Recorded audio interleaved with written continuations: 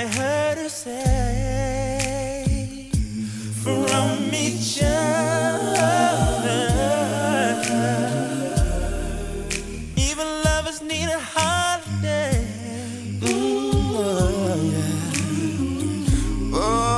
Away from each other. Hold me now. It's hard for me to say I'm sorry. I just want you to stay with me. Oh.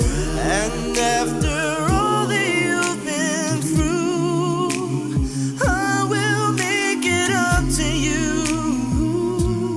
I promise you, baby.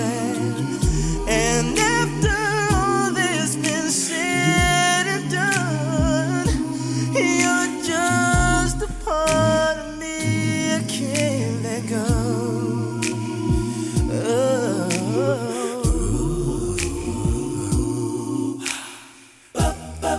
Curtains and be kept away, not for a day.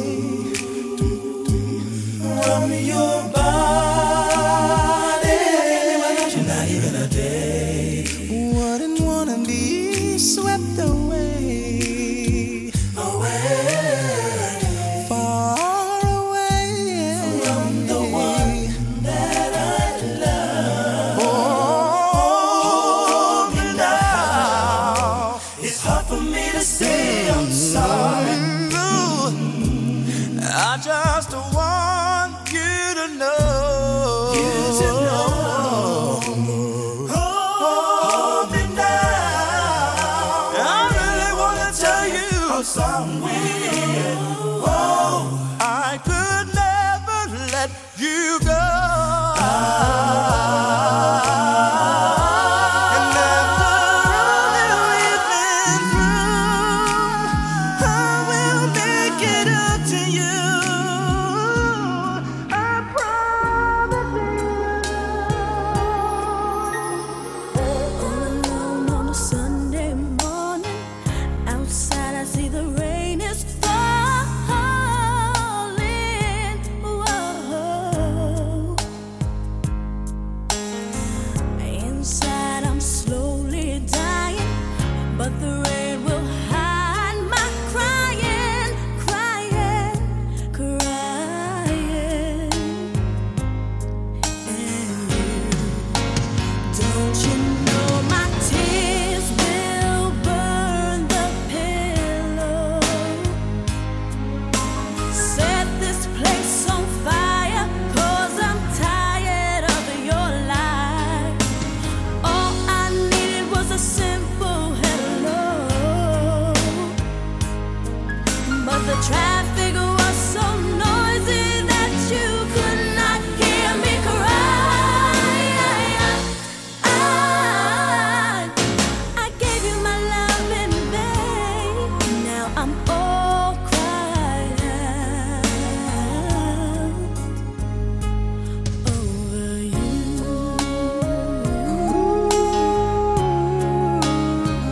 I'm over you. Oh yeah, you. Yes. Never wanted to see things your way. I had to go astray. Oh, why was I such a fool? Oh yes. Now I see that the grass is greener. Is it too late for me to find my way home? How could I be so wrong? Leaving me all alone. Don't you know my tears will cause an inferno, baby. Don't mess up the face. Why should I? Taking you back down memory lane. It is Turned Up Tuesday. Losing my voice. It is Turned Up Tuesday on Coffee and Toe, where we play yesterday's hits, today's favorites, or yesterday's favorites and today's hits, but we're going to be more in yesteryear today. My body never knew This is the group Allure featuring 112, All Cried Out.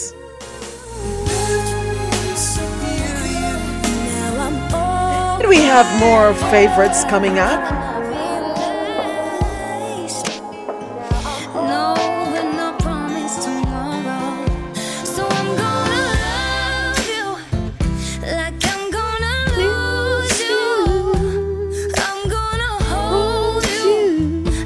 I cannot sing, but I can't help myself this morning.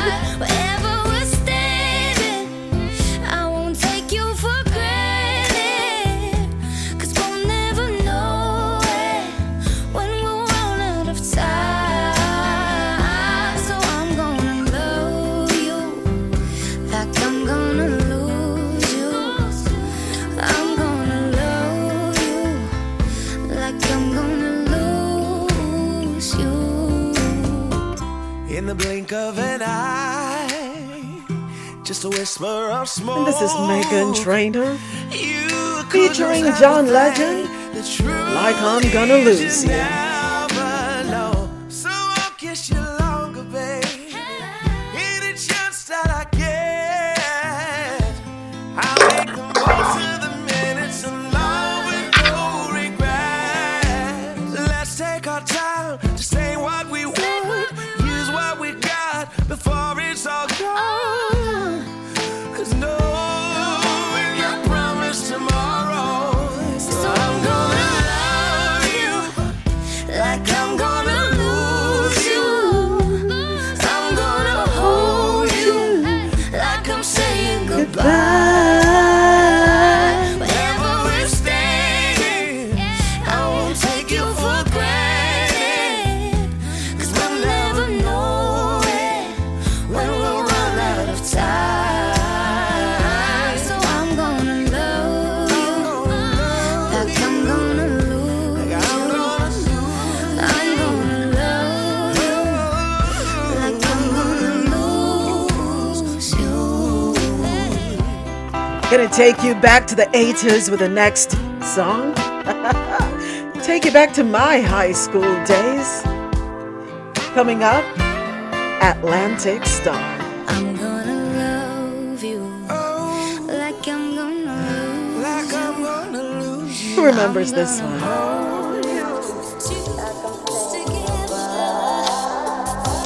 Taking this crazy chance to be all alone.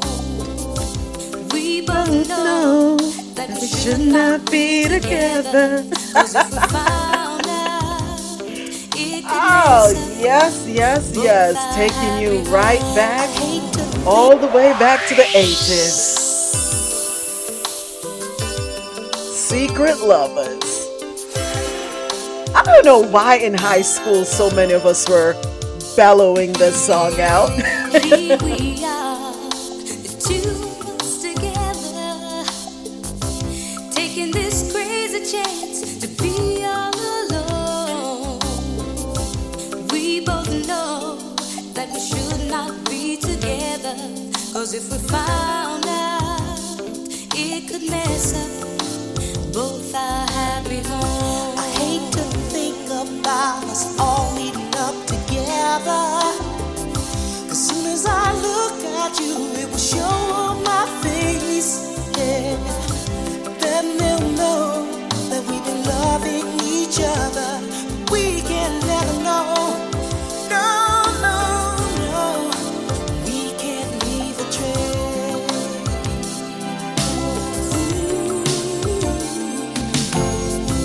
Sitting at home, I do nothing all day but think about you and hope that you're okay. Hoping you'll come Before anybody gets home. I'll wait anxiously By the phone. By the phone. How could something so wrong Feel so right. Wish we didn't have to do what? have to keep our love outside? Yeah.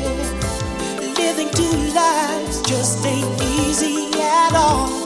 But we gotta hang on in there for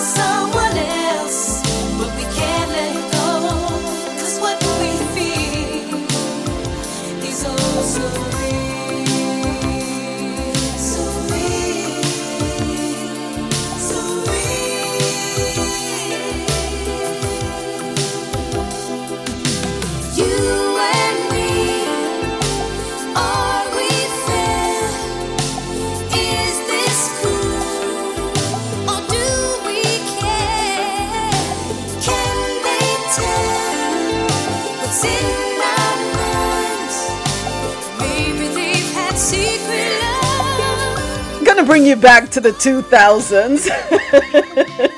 Leave people man and people woman alone. Here's Alicia Keys. Try sleeping with a broken heart. And even at the bottom of the sea, I can still hear inside my head telling me, touch me, feel me. And all the time you were telling me.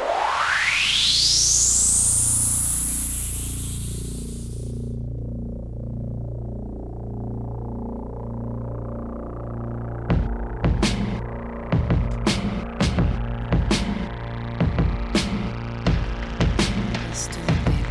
Let's do it, baby. Let's do it. Even if you were a million miles away, I can still feel you in my bed. Near me, touch me, feel me. And even at the bottom of the sea, I can After still this hear one, we're gonna go ahead and get inside started with the headlines. telling me, Keep it locked. touch me, feel me. And all the time you were telling me lies. So tonight, I'm gonna find a way to make it without you. Tonight, I'm gonna find a way to make it without you. I'm gonna hold on to the times that we had tonight. I'm gonna find a way to make it without you. Have you ever tried sleeping with a broken heart? Well, you could try sleeping in my bed. Lonely on me. Nobody ever shut it down like you. You are the crown. You made my body feel heaven bound. Why don't you hold me? Need me? I thought you told me you'd never leave me. Looking in the sky, I could see your face, and I knew right where I fit in. Take me, make me. You know that I'll always be in love with you, right till the end. So tonight, I'm gonna find a way to make it without you. Tonight, I'm gonna find a way to make it without you. I'm gonna hold on to the times that we had tonight. I'm gonna find a way to make it without you. Anybody could have told you right from the start it's about to fall apart. So rather than hold on to a broken dream, I'll just hold on to love. And I can find a way to make it. Don't hold on too tight.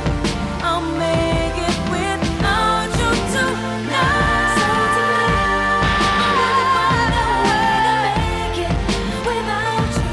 Tonight, I'm gonna find a way to make it without you. I'm gonna hold on to the times that we had tonight.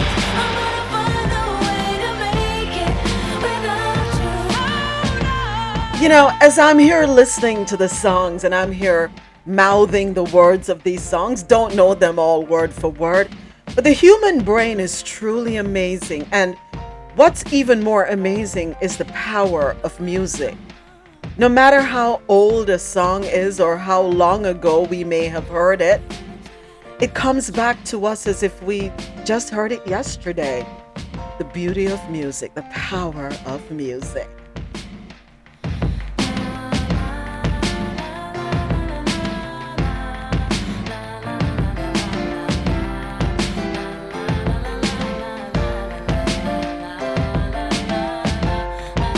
And that one was from Alicia Keys.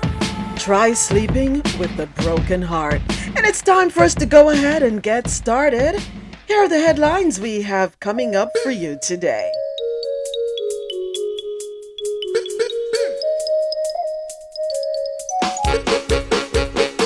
One cup of coffee. Gotta say good morning to all of our listeners around the world. logged on to the Quality Music Zone, QMZRadio.com, and everyone listening on JanoRadio.com. Of course, I have to say good morning to my studio audience, courtesy of Clubhouse. It is Tuesday, January 24, Turned Up Tuesday. We're playing yesterday's hits and today's favorites, but more yesterday's hits. Thank you so much for joining me for Coffee Intel World News on the Go. We do this every Monday through Friday, 9 a.m. to 1 p.m. Eastern. This is where I read the news and we share our views. I'm leaving you tomorrow. I'll cause you no more sorrow. Remember, you can find me on Twitter at Me Media Moments, on TikTok, Moments with Me Media, and on Instagram, moments_with_me_media. And here are the headlines we have coming up for you today. In the Caribbean corner, Grenada unveils a stunning new sign at the cruise ship terminal. 396 Haitian migrants detained on 50-foot boat near the Bahamas. IMF approves $105 million for Haiti. 4.3 earthquake strikes near Port of Spain. In Jamaica, Harding, Utterances Raise More Question on bold investment at SSL. And several public bodies hold accounts with SSL. Interesting. We're going to have those stories and more. Out of Latin America, Colombia shifts strategy in drug war away from cocoa eradication.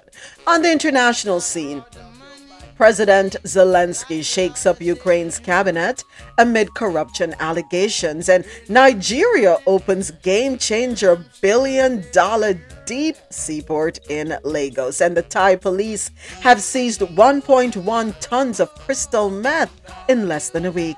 In stores out of North America, cops took... Okay, I don't know. This is deja vu. I'm sorry, folks, but I'm existing in a time warp, it seems, that just keeps looping round and round. Have we not learned from what happened in Uvalde? Well, cops took 5 hours to warn dance hall shooter was on the run. And deja vu again. A gunman killed 7 people in shootings in Half Moon Bay, California. This is the second mass shooting in the state of California in less than a week. Police say 2 students were killed, and here we go again, deja vu. Just yesterday, I was very angry, very irritated, and here I go again. 1 man hurt in a Des Moines shooting. And there's a timeline. U.S. mass shootings since 2023. This is a shame. The U.S. House GOP keeps up attacks on IRS with bill to abolish the agency. And we're going to hear a clip from Ron DeSantis defending his rejection of the AP African American Studies course. And the U.S. court gives $153 million to a Miami man who is jailed in Venezuela. In business and tech news, Spotify to cut 6% of its workforce. And I found this rather interesting because wasn't it just last week we read an article about Microsoft cutting staff by the thousands? Well, Microsoft confirms it is investing billions of dollars in Chat GPT creator OpenAI. Yeah. I don't know what's going to happen to humankind after a time because we're being replaced with everything under the sun. In lifestyle, is tipping getting out of control? Many consumers say yes. In sports news, World Athletics proposes new transgender eligibility rules. And as if things aren't as if things aren't crazy enough with George Santos, he allegedly proposed to a teenaged boyfriend while still being married to his then wife. You know something? We need to laugh. With all that's going on in our personal lives, work lives, and on the current event scene, we do need to laugh. So thank you for making yourself the butt of the joke, George Santos. In the Brew, which is entertainment news, Girls Trip 2 is happening. Full cast will reunite for an adventure in Ghana. We're going to have the details of these stories and more coming up after a little more music taking us down memory lane. It's Turn Up Tuesday here on Coffee and Toe. Here is Jordan Sparks singing Tattoo, one of my favorite songs, one of my many.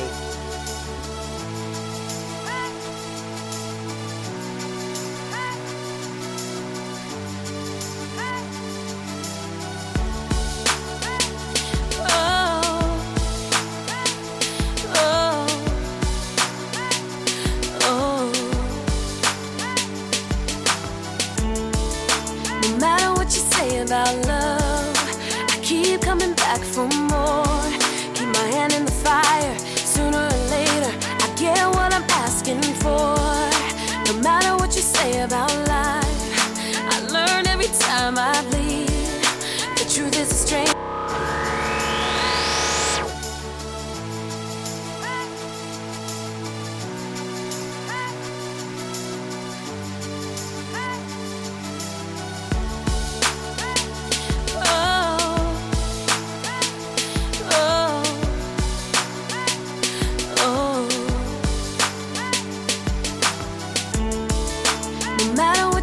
About love, I keep coming back for more. Keep my hand in the fire. Sooner or later, I get what I'm asking for. No matter what you say about life, I learn every time I bleed. The truth is a stranger, soul is in danger. I gotta let my spirit be free to admit that I'm wrong and then change my mind. Sorry, but I have to move on and leave you.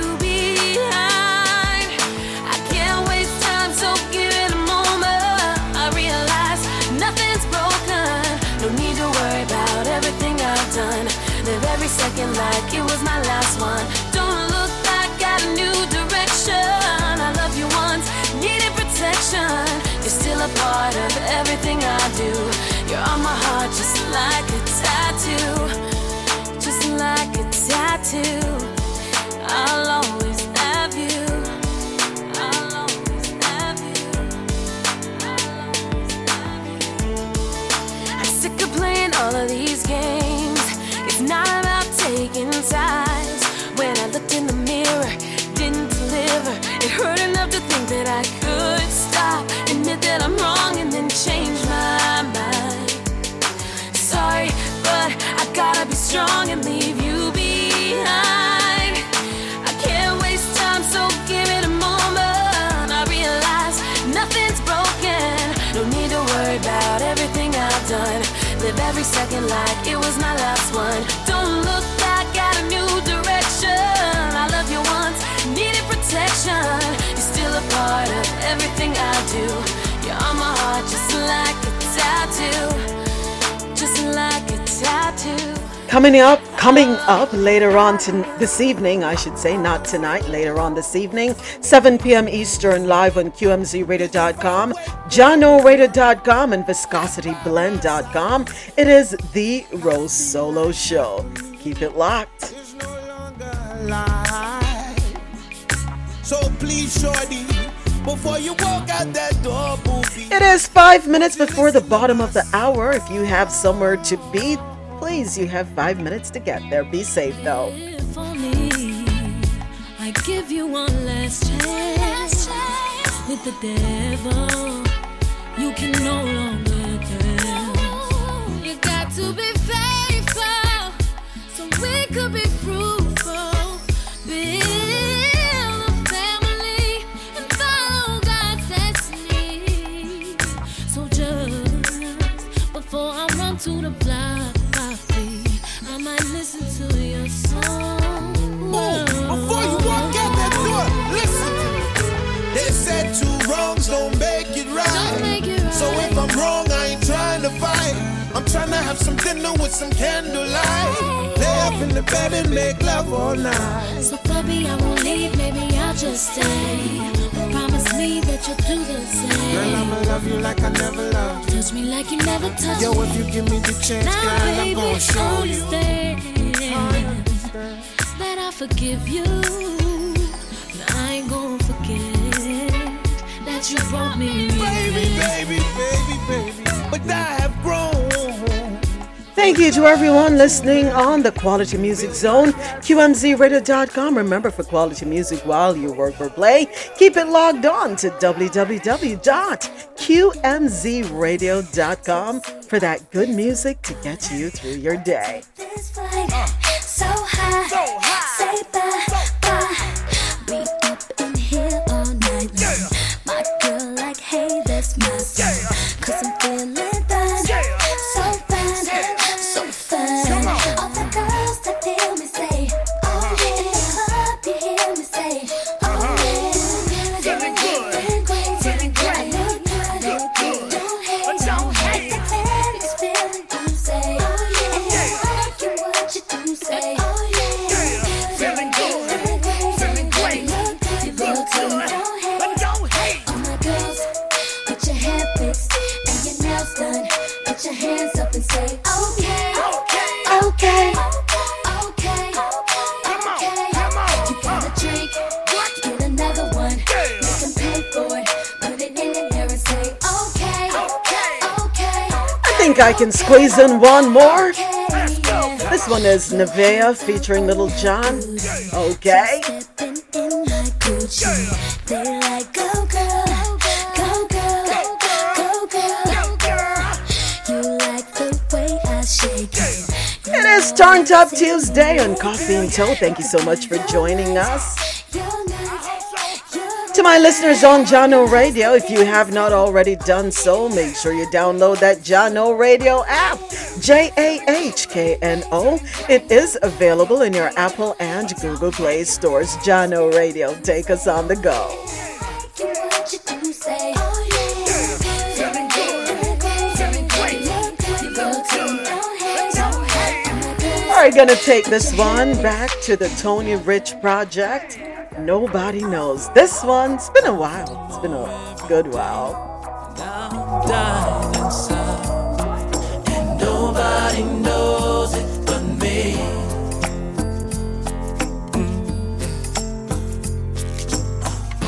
Like a clown, I put on a show. I remember the first time I heard this song, I thought it was Babyface.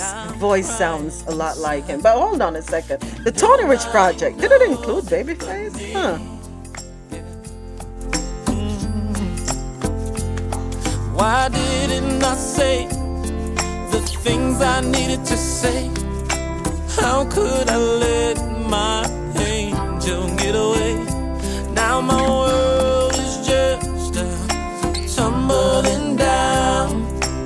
I can say it so clearly, but you're nowhere around. The nights are lonely, the days are so sad. So the Tony Rich Project, his name is Antonio Jeffrids. He's an American Grammy Award winning contemporary singer-songwriter.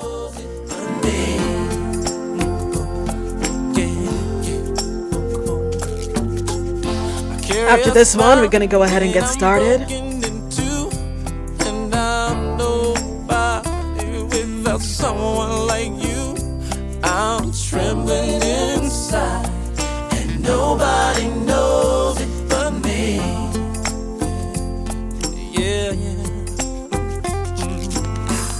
I lie awake, it's 3:15. I'm screaming at night if I thought you'd hear me. Yeah, my heart is calling you, and nobody knows it but me.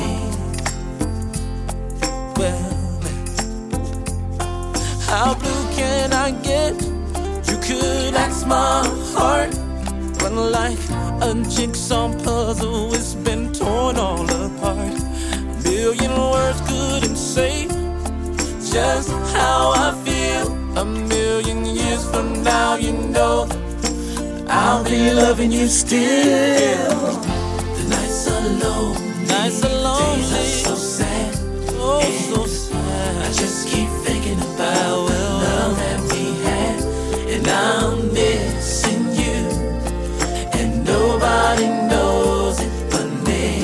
Thank you for this one, the Tony Rich Project. Ladies, he is single, according to Wikipedia, if anyone is interested. Born 1971, he's 51 years old.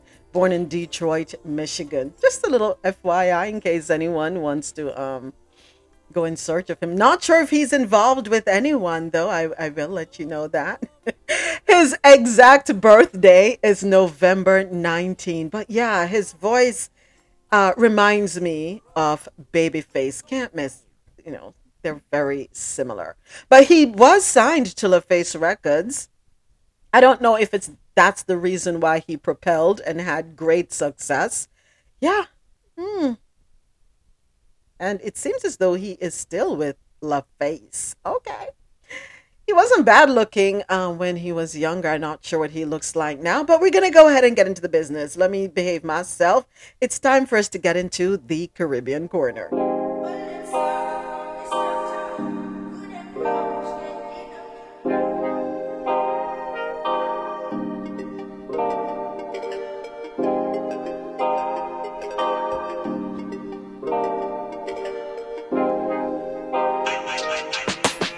To my Clubhouse crew, thank you so much for being here with me and making it possible for us to have the conversation.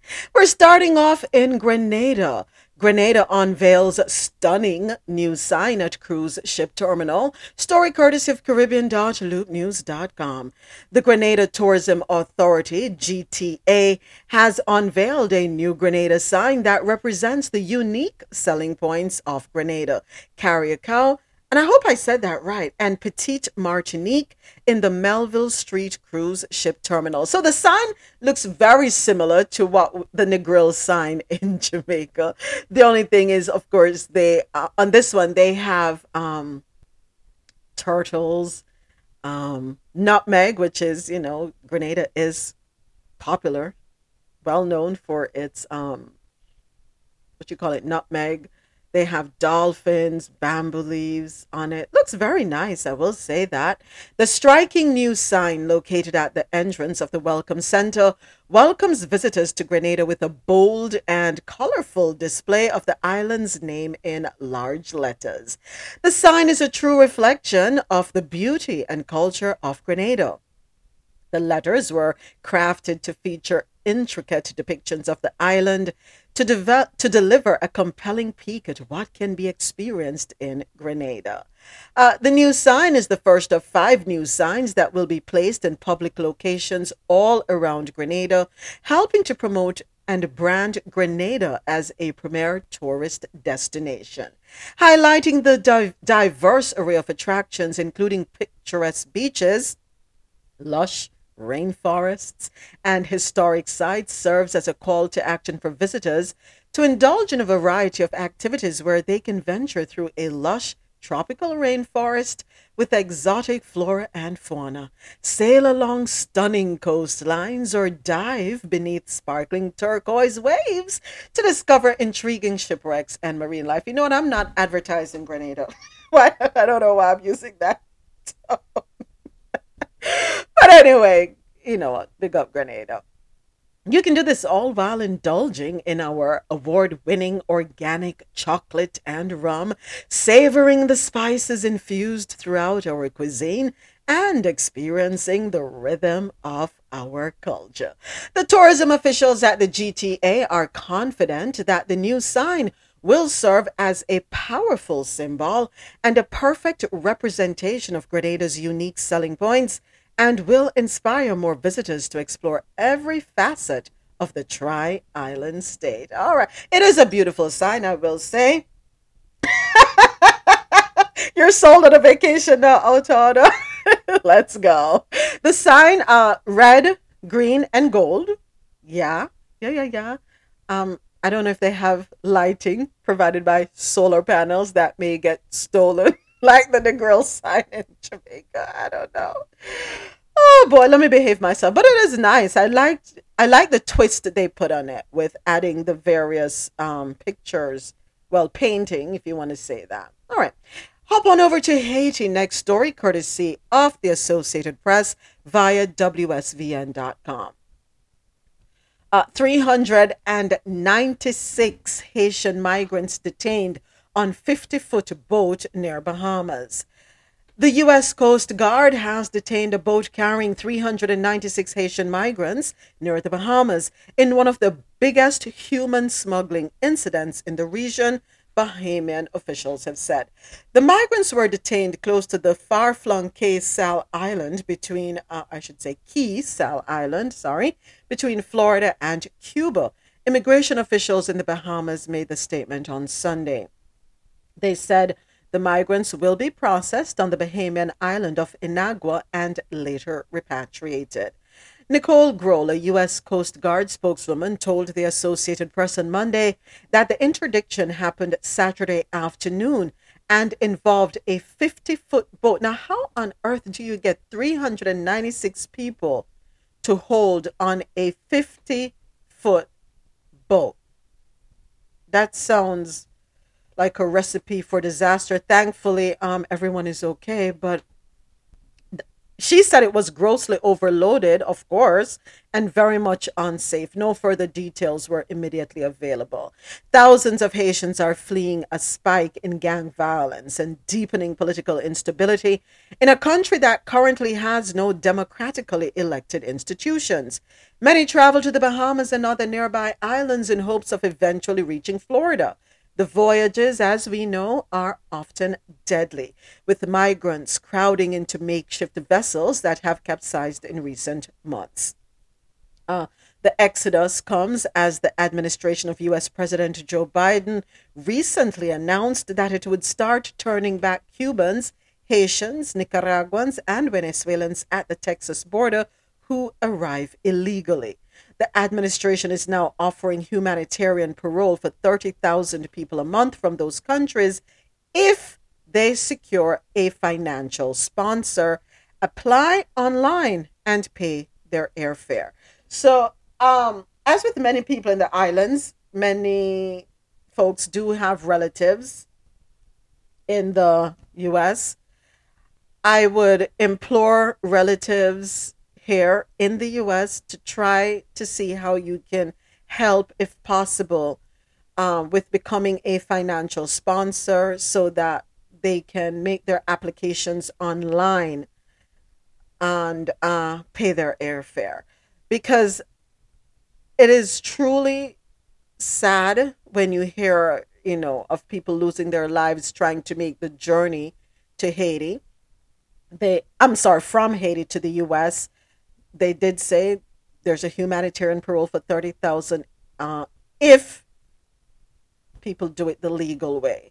So let us see how family members there can be helped so they no longer have to risk their lives. But yesterday there was an article that Ariel Henry, and we highlighted it, Ariel Henry said he was going to be providing 40 some thousands of jobs within 40 to 45 days. I remember that story. Yesterday was the 23rd. Yeah. We spoke about that and I'm like, okay, we're watching and we want to know how he's going to do it. I'm trying to look for the article. My apologies. Yeah. Ariel Henry promises the creation of 96,500 jobs in 40 to 45 days. Yeah, that we spoke about that yesterday. Clearly, people are not feeling confident as they're still willing to risk it all to leave. What does he plan to do about the gang violence that is causing people to leave in droves? Not caring if they're going to be intercepted, they're willing to take a chance. What is his plan to address the gang violence? Because you can provide 96,500 opportunities, but are people going to be feeling safe to go out and take advantage of those opportunities? What are gang members hearing? What are they understanding? I don't know. Are they prepared to stop what's going on and try something different? Have they had a meeting of the minds to hear what it is exactly these um, gang leaders want? And people are going to say, well, you don't want to meet with gangs because then that's going to look as though you're bowing down to them. No, but at some point, there has to be mediation. All right, who's going to be the liaison then? If you don't want them meeting, who is going to be the go-between? Who is going to serve as a liaison officer to take concerns back and forth and be able to strike some amicable arrangement so that the 96,500 jobs can be taken advantage of? The sectors, we don't know. That was not made clear in the article yesterday. I don't know. But this is truly disheartening. And to know that they're all going to be repatriated. I wonder how much they paid the smugglers. I wonder how much they paid them per person. Yeah.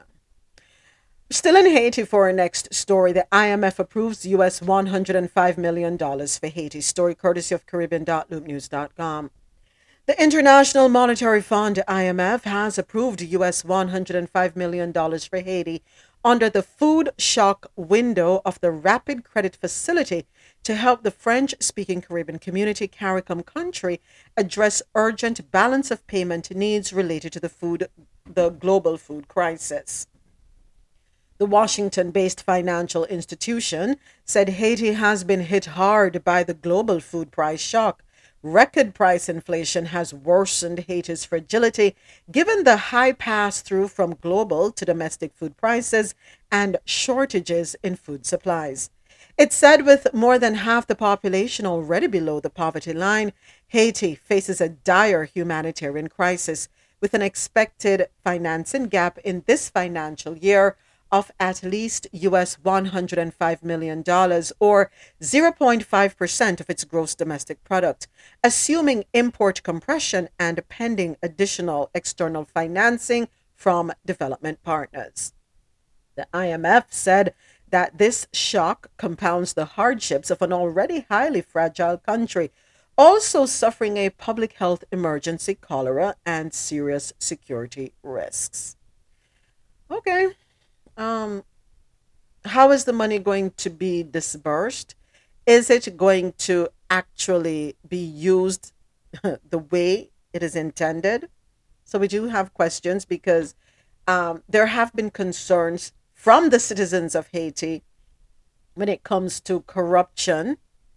Greed is usually at the base of corruption when it comes to their leaders. So hopefully that it will be used in accordance with the agreement. Earthquakes have been rocking the Eastern Caribbean lately. 4.3 earthquake strikes near Port of Spain. Story courtesy of tt.loopnews.com. The University of the West Indies Seismic Research Center has recorded a 4.3 earthquake near the capital. Details are as follows. 8:25 a.m. on the 23rd, magnitude 4.3, and nearby cities that felt it: Port of Spain, Arimo, Scarborough.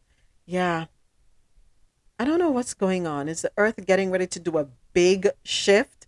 I don't know why I feel that way, because last week there were quite a few who was it that experienced 5 within 5 hours? I can't remember, but yeah, we've been hearing about earthquakes quite a bit. It was Haiti. It was Haiti. Thank you, Yeah. Rosolo. Yeah. And then Trinidad, several days later, had like 2 within a few hours. So this is not the first for Trinidad with the multiple hurricanes, multiple earthquakes at one time. Good morning, everyone. Sorry about that. Good morning. Good morning, Rosolo. Yeah, I don't know. I think a big one is coming. Where is it gonna hit? I don't know, but that's all I can say. I hope the structures in the EC are built with flexible steel, meaning the buildings can sway. I hope. I really hope so. Yeah. So now it's time for us to go to Jamaica, the hot spot where things are going. That's where it's happening. You know, yeah. Let me pull up the sound bite for this one. Hopefully, I can find it. But yeah, Jamaica. I don't know if we're gonna anytime soon see a calm in the what's going on in Sometimes the clients can financial have sector. accounts that are set up not in their name. My understanding that the account at SSL is not in your Facebook's name. Can you speak up a little bit, Mr. Harding? I have a little difficulty hearing you. Can you hear me okay? Yes. I'm saying sometimes clients have accounts at institutions that are not in their personal name. There's no personal account set up in your Facebook's name at SSL. There wasn't any when I was there. My understanding is that it was set up in a LLC, a limited liability company's name, and so it would only have been associated with him if somebody within the organization had knowledge that he was a shareholder of that company, of which that was definitely never shared when I was there. That's part one. And part two is, go ahead. in order for an account to show up, it would have to have a significant amount of funds in that account at the time. There are 9,000 accounts, some 9,000 accounts at SSL. So in order for an account to show up, it would have to have a significant amount of funds, and there was no such account with the level of funds that are being mentioned now that was at SSL while I was there. I should have been laughing, but you have to take bad things make joke. So there was an LLC. And tell me if I heard correctly, because I was doing something else, but tell me if I heard correctly. There was an LLC of which he is a shareholder. Wouldn't you still know that he has some connection with the LLC? Because don't you have to know who the members are? Or did I miss something? If it's a LLC, no, you don't. Your LLC just act as a person, so you wouldn't necessarily know. Okay, Dre. So I'm going back to my experience in corporate banking. When companies set up accounts, you have to have a list of people who are authorized to make transactions using the account, and you have to have their signatures. So if Rosolo, Javette, James, Outada, Dre, Fabian, we all are on the account. Our signatures are there, and any two of us are able to instruct the financial institution to either disburse funds, whatever. So, no. Sorry, Dre. I gotta rebut that one. Unless the laws have changed as far as banking is concerned. But how do we know that he was one of the managing members to make transaction? Some people, like, they have their team take care of stuff for them. So that's what I'm wondering. Because if it haven't come to, like, with the LLC, whosoever is on the LLC would definitely be one of the managing members to make the transaction. But was he one? We don't know that. So that is now we finding out it was a LLC, because I thought it was a personal account. That's what I thought too. But here's the thing. It's so funny because just when was it 2 weeks ago, we had to go to the bank for them to update records. It's an LLC, but you have to have the names there. So I don't understand. How can they know if it's an LLC? You know who the people them be. No matter, you know who is on the account, who is authorized. Now, if an LLC was there, okay, go ahead, go right ahead. Sorry, good morning.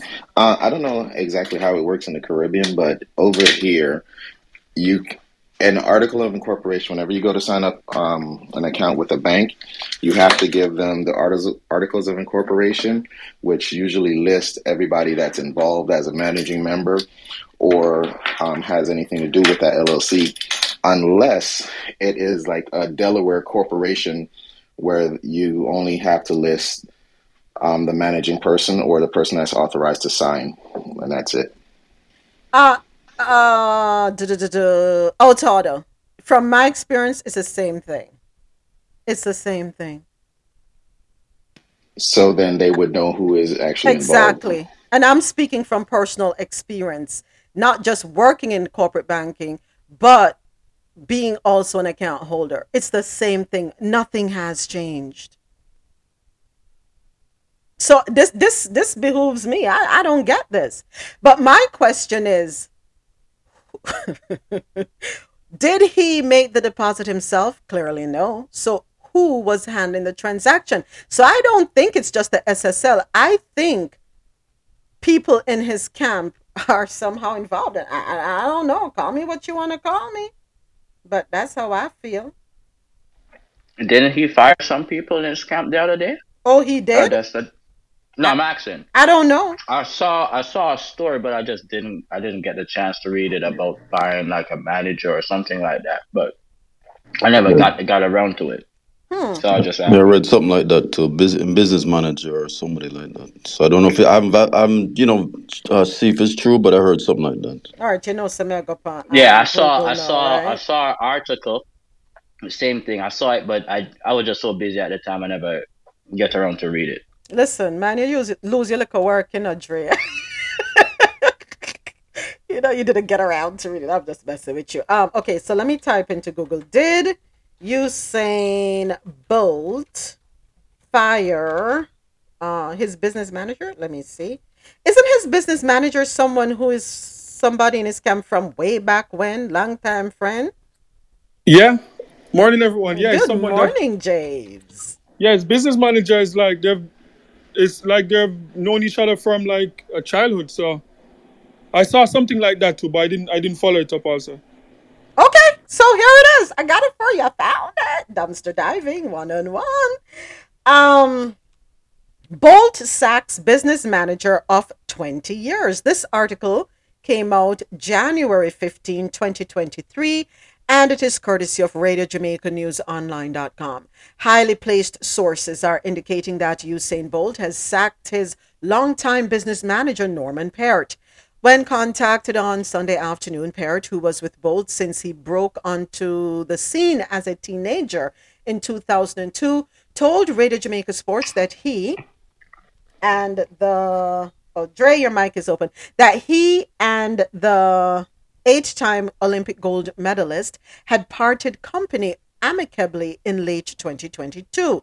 Neither world 100-meter and 200-meter record holder Bolt nor his executive manager Nugent Walker could be reached for comment on the matter. So yes, he did fire the person. The person was with him from 2002 to 2022.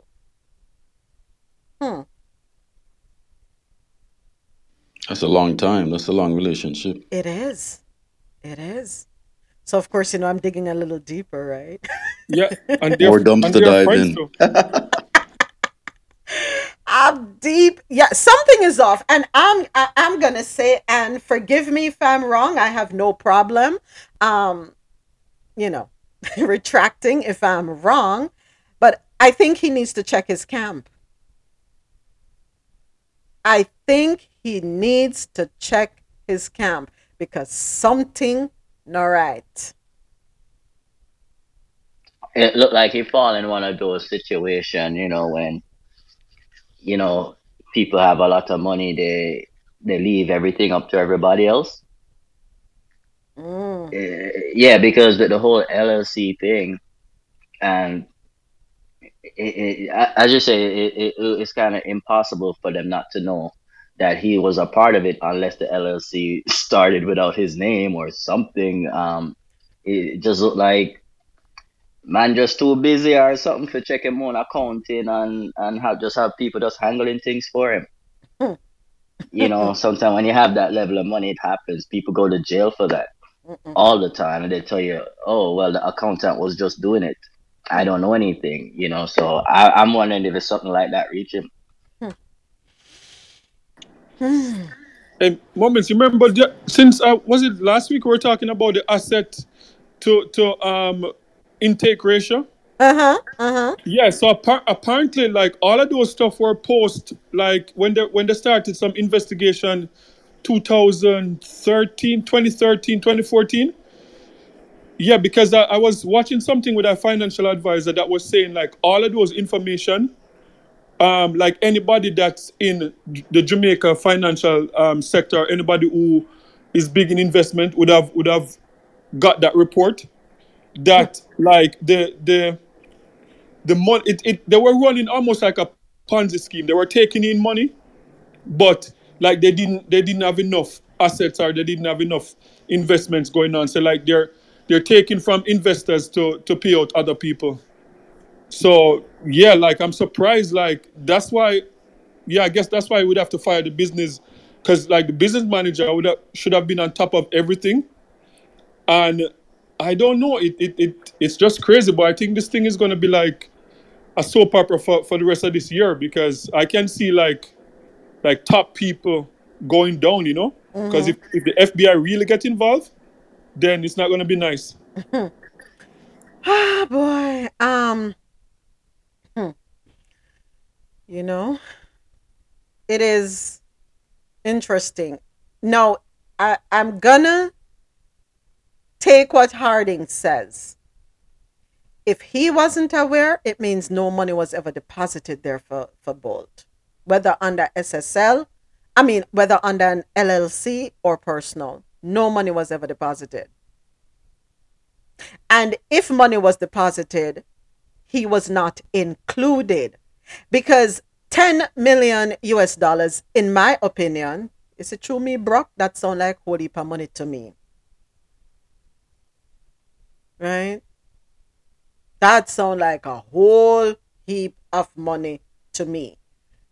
So you have to know. And when you talk about, if you're running an investment company, you know every investor, because you have to do reviews of reports. Whether it's a printout that is given to you, have weekly meetings, because these meetings, you review your clients, you review their portfolios and see how you can turn their money to make them money and yourself money. So I kind of find it weird. I don't know. Moments. Yeah, Fabian. Sorry. No, man, go ahead. A CEO, I don't need to call him name, but supposed CEO that was there during the time that Bolt had his account there claims he did not even know that Bolt had an account.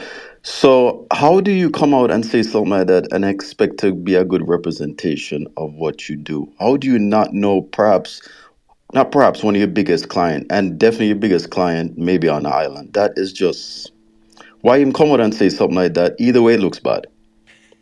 It looks bad, Fabian, but it's more than one of these executives who are saying this. So, which leads me back to what I'm saying, who handled his money and what did they do with it?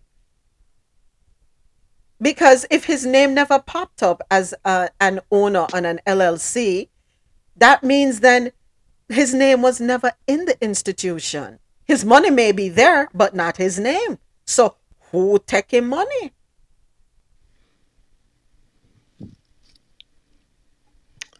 Boy, sometimes you have to tear off the bandage, you know. I know as bad as it look right now. I think in the long run, it's going to be a good thing for us. I know right now it looks very bad globally, but I hope them can get to the bottom of this, and whoever need for pay, them need for pay, and we can move on from this. Yeah. So that's the hope. Liquidate what need for liquidate. Turn it back into cash so people can get their money. You know what I thought this morning, two moments? I think that in some ways, like if this is something to do with like someone close to him, and you know the some top person at the bank, he's actually lucky to be alive, because like that's the way how people are being like killed in Jamaica right now. Okay, imagine like them taking $12 million and saying like, okay, eventually he's going to find out one day.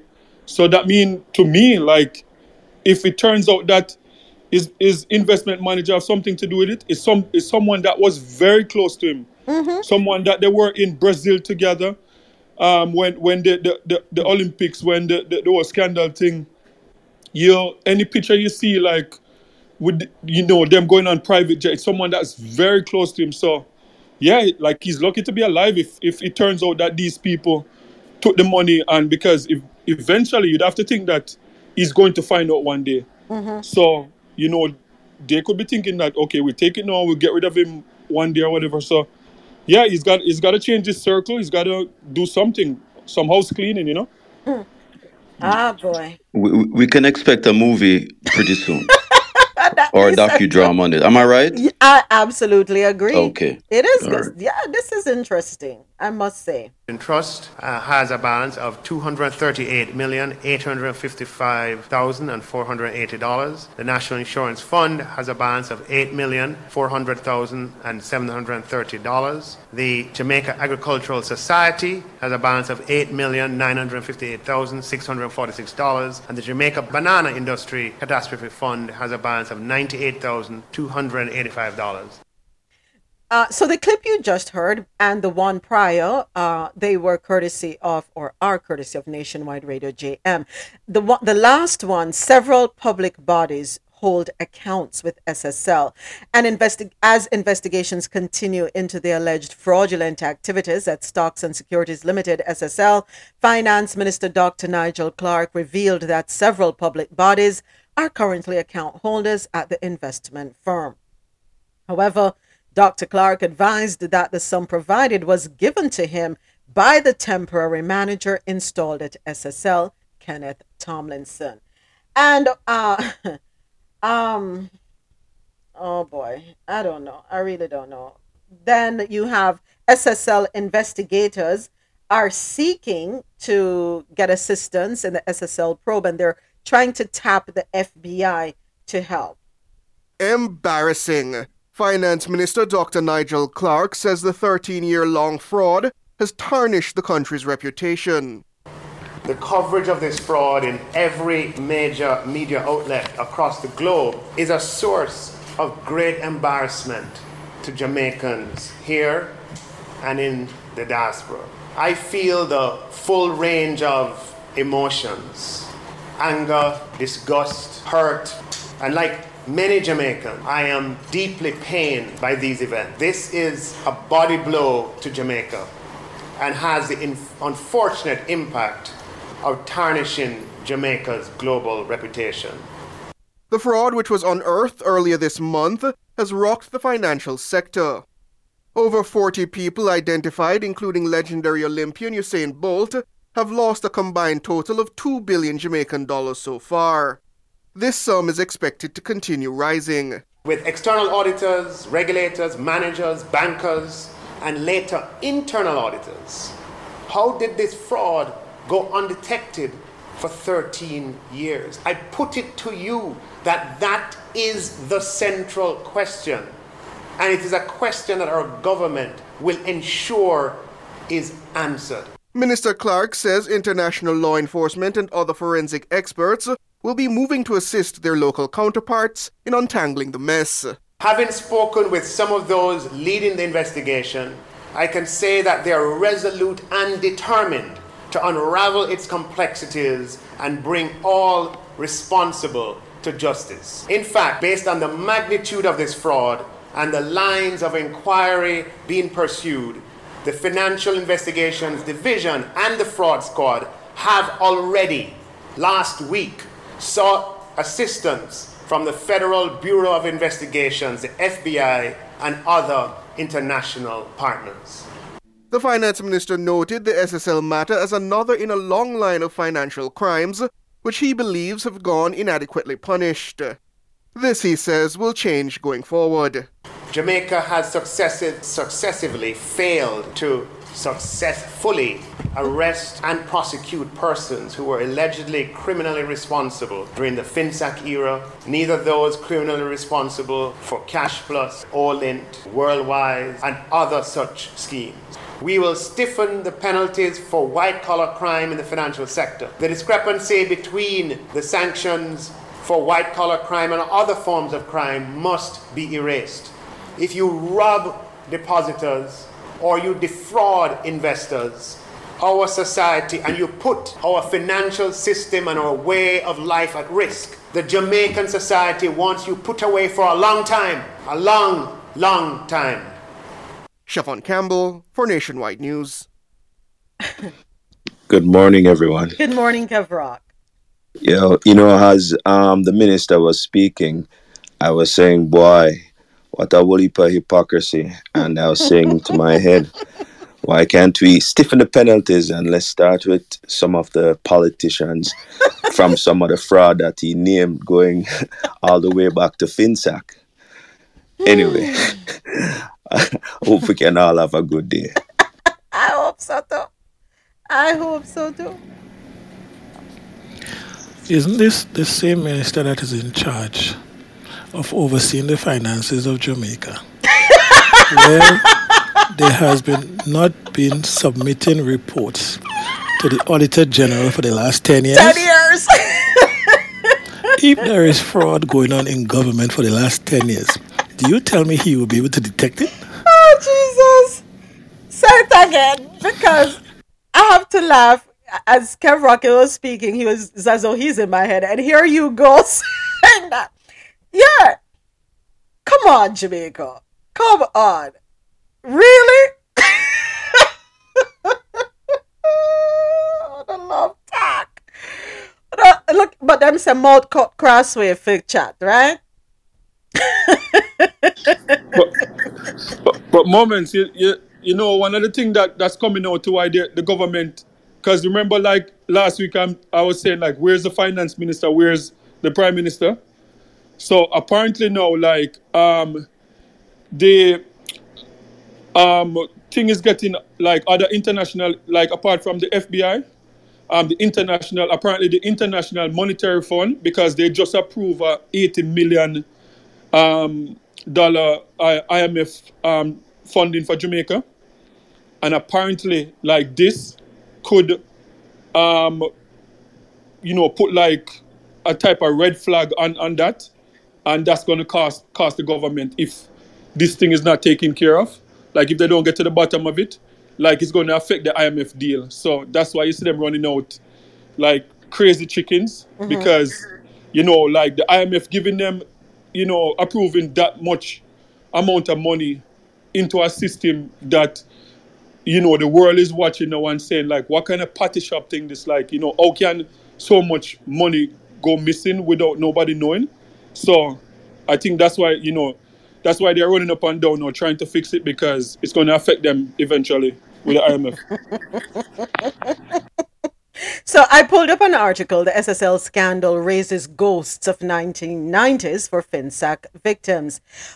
Courtesy of JamaicaGleaner.com. When Yola Gray Baker learned of the financial scandal unfolding at SSL, where some 40 clients were reportedly defrauded of billions of dollars, she felt the same sick feeling of the 1990s financial saga, in which her husband's $10 million loan ballooned more than 100 times.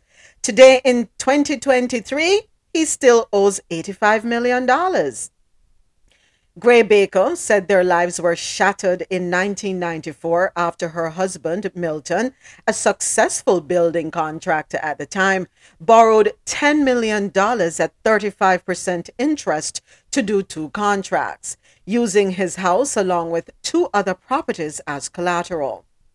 One client was unable to pay, while the other refused to pay for a job despite a court ruling. As a result, the Bakers lost 4 properties.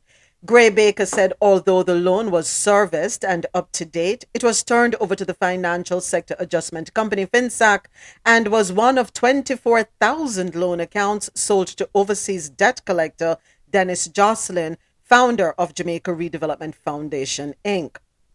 The Bakers repaid close to $52 million and have lost all their tangible assets, including their Grosvenor Terrace St. Andrew home, and are still indebted to the JRF. People lost their money, properties, lives, and livelihood to the financial meltdown in the 1990s, And there were more than 40,000 victims. My family was one, she told the Sunday Gleaner. Now, in 2023, people again lost to unscrupulous financial practices by the very people who were to protect them. So many things were put in place after the lessons of FinSAC, and still this happens. The FSC is the watchdog. It came into being in 2001 to prevent this. What was it doing? Jamaica is not a real country. Gray Bako, who is the president of the Association of FinSAC Entrepreneurs, said she personally knows of persons who committed suicide as the burden of the losses hit them. She said there were others who died of heart attack, while the mental health of others was also affected. Many are still fighting today for their properties, while some have lost confidence in Jamaica's financial sector. She's also peeved that the report from the FinSAC Commission of Inquiry, set up in 2008 to probe what went wrong in the 1990s financial crisis, is still outstanding. Hold on there. What year are we in? 2023? And an inquiry was set up in 2008, and the Jamaica is not a real place to blouse and skirt. Are we serious? Nearly $200 million spent to produce a report which nobody has? That makes sense. We have been promised this report at intervals, and I'm convinced that we will not see a sheet of paper of it today, and nobody is going to prison. Only the depositors will suffer, she stated. Leading up to the 2007 general election, Finance Minister Audley Shaw promised an inquiry into the ordeal. It began late in the term of Bruce Golding administration of 2007 and crossed over into the 2011 to 2016 administration of Portia Simpson Miller. Dr. Peter Phillips, as Finance Minister, said he did not receive a report from the FinSAC inquiry, and the government was not prepared to pay any more money towards its completion. The 2016 Andrew Holness administration allocated more funds for its completion, but to date, it is still outstanding. Valerie Dixon's family, who was also impacted by the financial sector debacle, has written a book detailing their experience. Her book, Too Black to Succeed, The FinSAC Experience, chronicles the obstacles the black majority faces in Jamaica. She believes that no matter how hard many have tried, there are always hurdles preventing them from achieving their best. I'm sorry that Usain Bolt and all the others are affected by this scam. But in a way, if Bolt was not affected, I don't believe that we would hear much about it. Just like how we can't get that FinSAC report. Do you know how many persons that see their properties advertised for sale? Some are fighting, and others refused to leave their properties for fear that people will come and take it over. She too checks regularly to see if her family's property has been put up for sale. It's about time someone pays for what they have done to us, and I agree with her. What is disturbing in this article for me is to know that you were ripped off and then the debt was sold to an overseas debt collector and you have lost and still losing. How does that make sense? Jamaica cannot be a real place.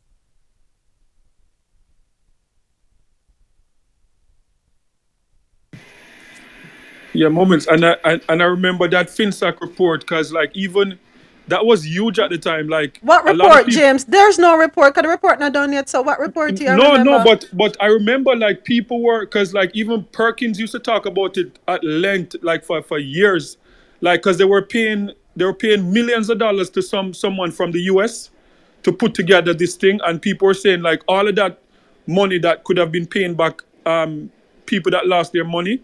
They're spending these millions of dollars trying to get some report, and to hear that it wasn't completed. So how can they pay millions of dollars for something that up to today, like it's not completed? That I don't know. Like all of like PMP, GLP, like I hope, like last night when I was watching some of these reports, I was just hoping that, probably America government just come in and all these politicians that might be involved, just scoop them up and put in a new government. It's ridiculous. They've been getting away with this for decades.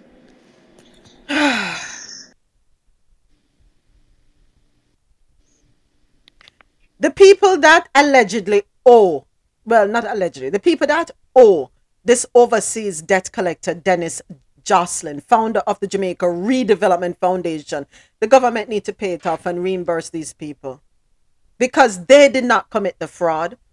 They were swindled out of what they have, and then they lose everything that they have.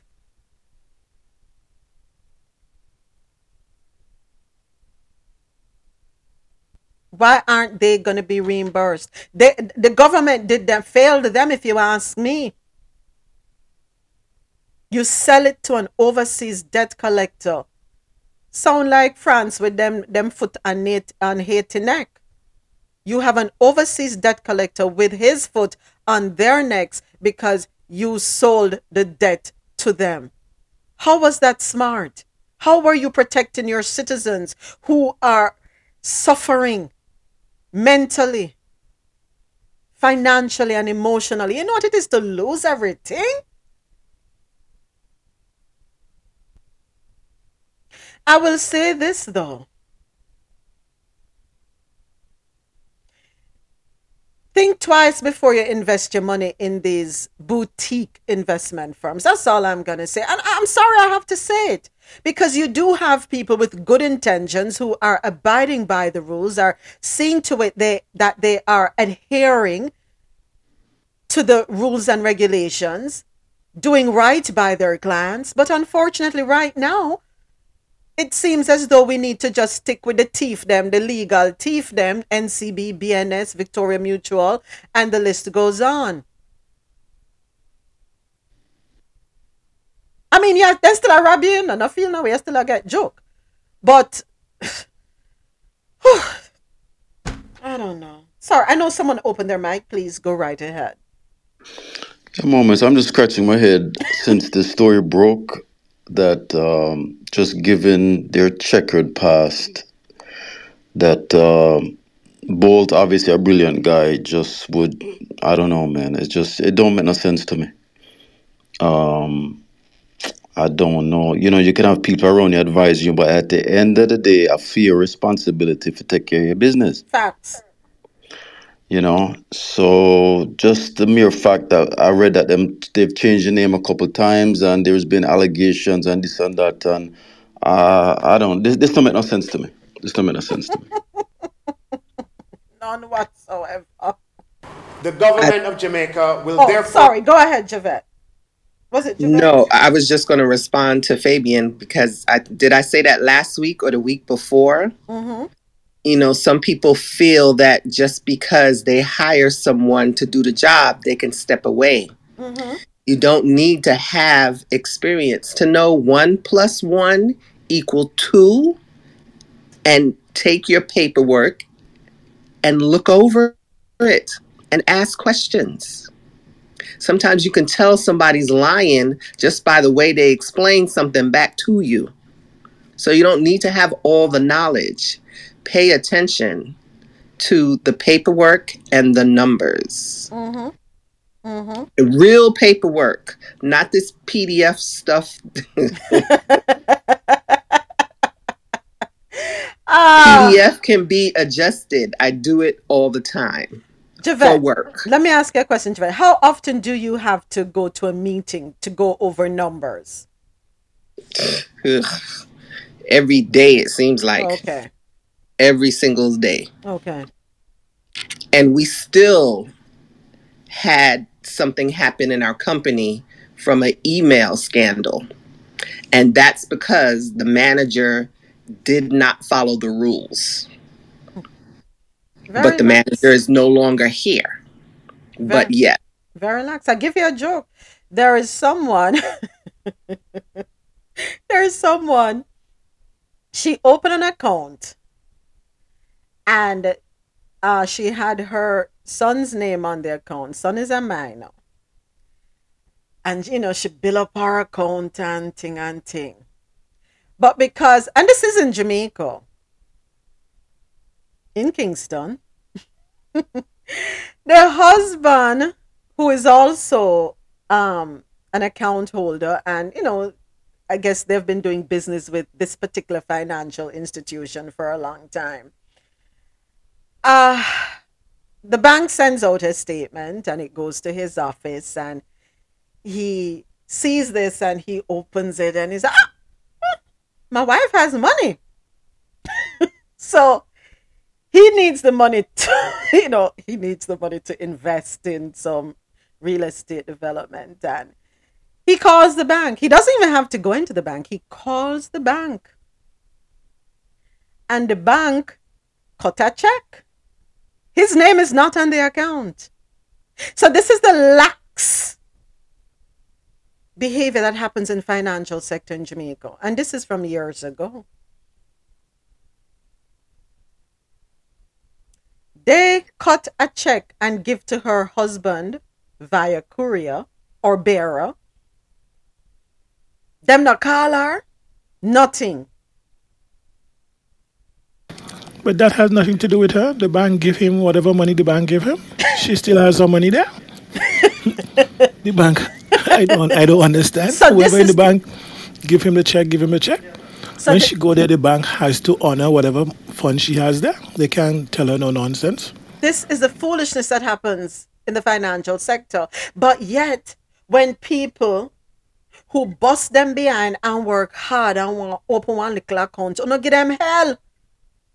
The banks give them no hell. Because BOJ I give them hell. So BOJ only have strength for certain people but not have it for other people. And it speaks to who you know in Jamaica, That's what it really speaks to me, is that rules and regulations get set aside, is who you know and who you can call up and say, hey, brother, this is my wife stuff, information, but come and know you and thing, you can send me a check. Just come send me a check. That's how we do business sometimes, don't it? Yes, Fabian. So when we talk about calling in the FBI, make them come in clean from top to bottom. Don't just let them focus on SSL and the FSC. Them need to go from top to bottom in the financial sector. These stringent rules that y'all put in place to suppress some people. You have the little man who are pushing hand car to sell him things or him out to dance at night time and sell him jerk chicken and thing. I wanna give him a hard time. Where he get the cash from? The man sell, you can't go see him out there every Thursday night. He must sell in little pan chicken and he making money and he having cash. I wanna give him hell. He need to go get JP for sign off on this, that, the other. Bring your blood type, bring your urine type, bring your diet. We need an analysis. But yet, we have this corruption happening at the top level, and it's okay. The FBI can go overseas. You talk about American FBI? Yeah, it's the American FBI that they're calling in. Oh, okay. Mm-hmm. I missed that part. Sorry. Mm-hmm. You know what I'm wondering? Like, how does the international? Because some of these international banks that operate in Jamaica and they have one set of rules, like in their country where the financial sector is more, secure or kind of foolproof in some sense. How do they feel operating?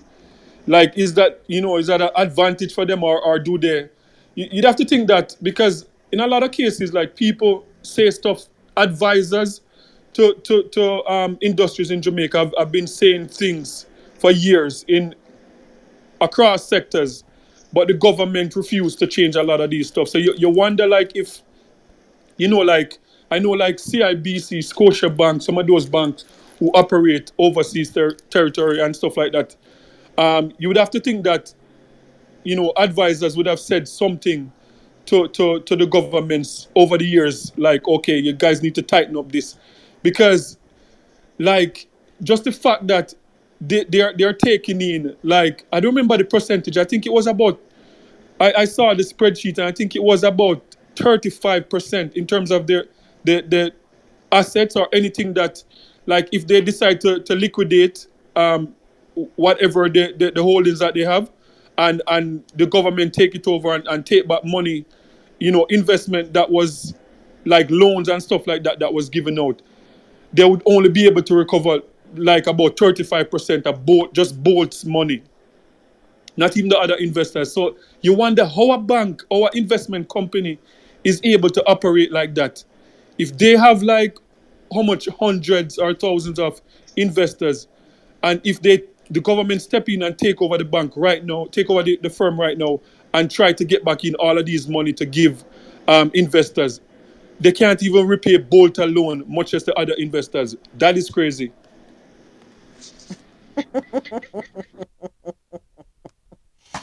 Oh boy. Pursue a unification of prudential supervision and regulation. The prudential supervision and regulation of deposit-taking financial institutions, commercial banks, which are commercial banks, billing societies, merchant banks, credit unions, which are currently supervised by the BOJ, and non-bank financial institutions, which are security dealers, insurance companies, and pension funds, will be consolidated into one institution, the Bank of Jamaica. This regulatory model, which we will pursue, which is known as a Twin Peaks regulatory model, will have the prudential mandate of the FSC with respect to the non-deposit taking financial institutions to have that mandate fully taken over by the BOJ. And the new FSC would become a highly visible market conduct and consumer protection supervision, not for a part of the financial sector, but for the entire financial sector. Deposit-taking institutions, banks, billing societies, etc., non-bank financial institutions, cambios, remittance agencies. We will need, as I mentioned earlier, technical advice and time to consult with industry participants on the details. But we fully expect to be in a position to implement a unified financial sector regulator and a separate market conduct consumer protection regulator for the financial sector in the next 18 to 24 months. Now, even with an upgrading of the regulatory structure to reflect Jamaica's industry, Jamaica needs to continuously and sustainably strengthen and renew its regulatory and supervisory capacity. I'm sorry, I shouldn't laugh, but I'm here listening to Dr. Nigel Clarke, who's the finance minister, speaking. And all I can think about, I'm so sorry, folks, but all I can think about is the 10 years of the various government entities that were not audited by the Auditor General. And Dr. Nigel Clarke, I would like to ask you, why was that not done? I'm sorry, your finance, your ministry, was at the top of the leaderboard. Man, go sit Since down. 2019, I still remember. Man, go sit down. Moments, I'm thinking here they're bringing in the FBI to investigate, and my biggest fear is not everybody want them business out the street. Mm-hmm. These investors, these millions or billions of dollars at hand, Mm-hmm. and they cannot be pleased. Yes, they want to secure the money, but at the same time, I don't know if everybody wants somebody in a business like that. It's just something to think about. It's gonna open a can of worms. I see what you're saying, Fabian, but it is what it is. Let the chips fall where they may. Because right now, it's about cleaning, disinfecting, getting rid of all the toxins. I don't know if Clorox bleach strong enough. But right now, they can try their very best to keep people's names as private as possible. But the truth is, once the FBI comes in, if any of these investors, yes, it's gonna get pretty. If any of these investors in SSL do maintain green cards or have citizenship and they have not been paying taxes overseas, well, here goes another can of worms. But I saw it go. Moments, I have a point to make. Yes, go right ahead, Donald. I can understand they're using the FBI because that brings credibility to the case, and that sort of bring the assurance to the public that okay, if an investigation is done, it will be done thorough, and you could restore some confidence in the system. But the question that even Javed alluded to earlier, does the FBI has jurisdiction in Jamaica? I know what capacity are the FBI serving in those investigations, how it is arranged, and who has the final say, etc. So I wouldn't get too excited about the FBI is coming in because we don't know what capacity they're coming into. The FBI could come in an advisory capacity. They could make a recommendation that can be ignored. So I am not sure.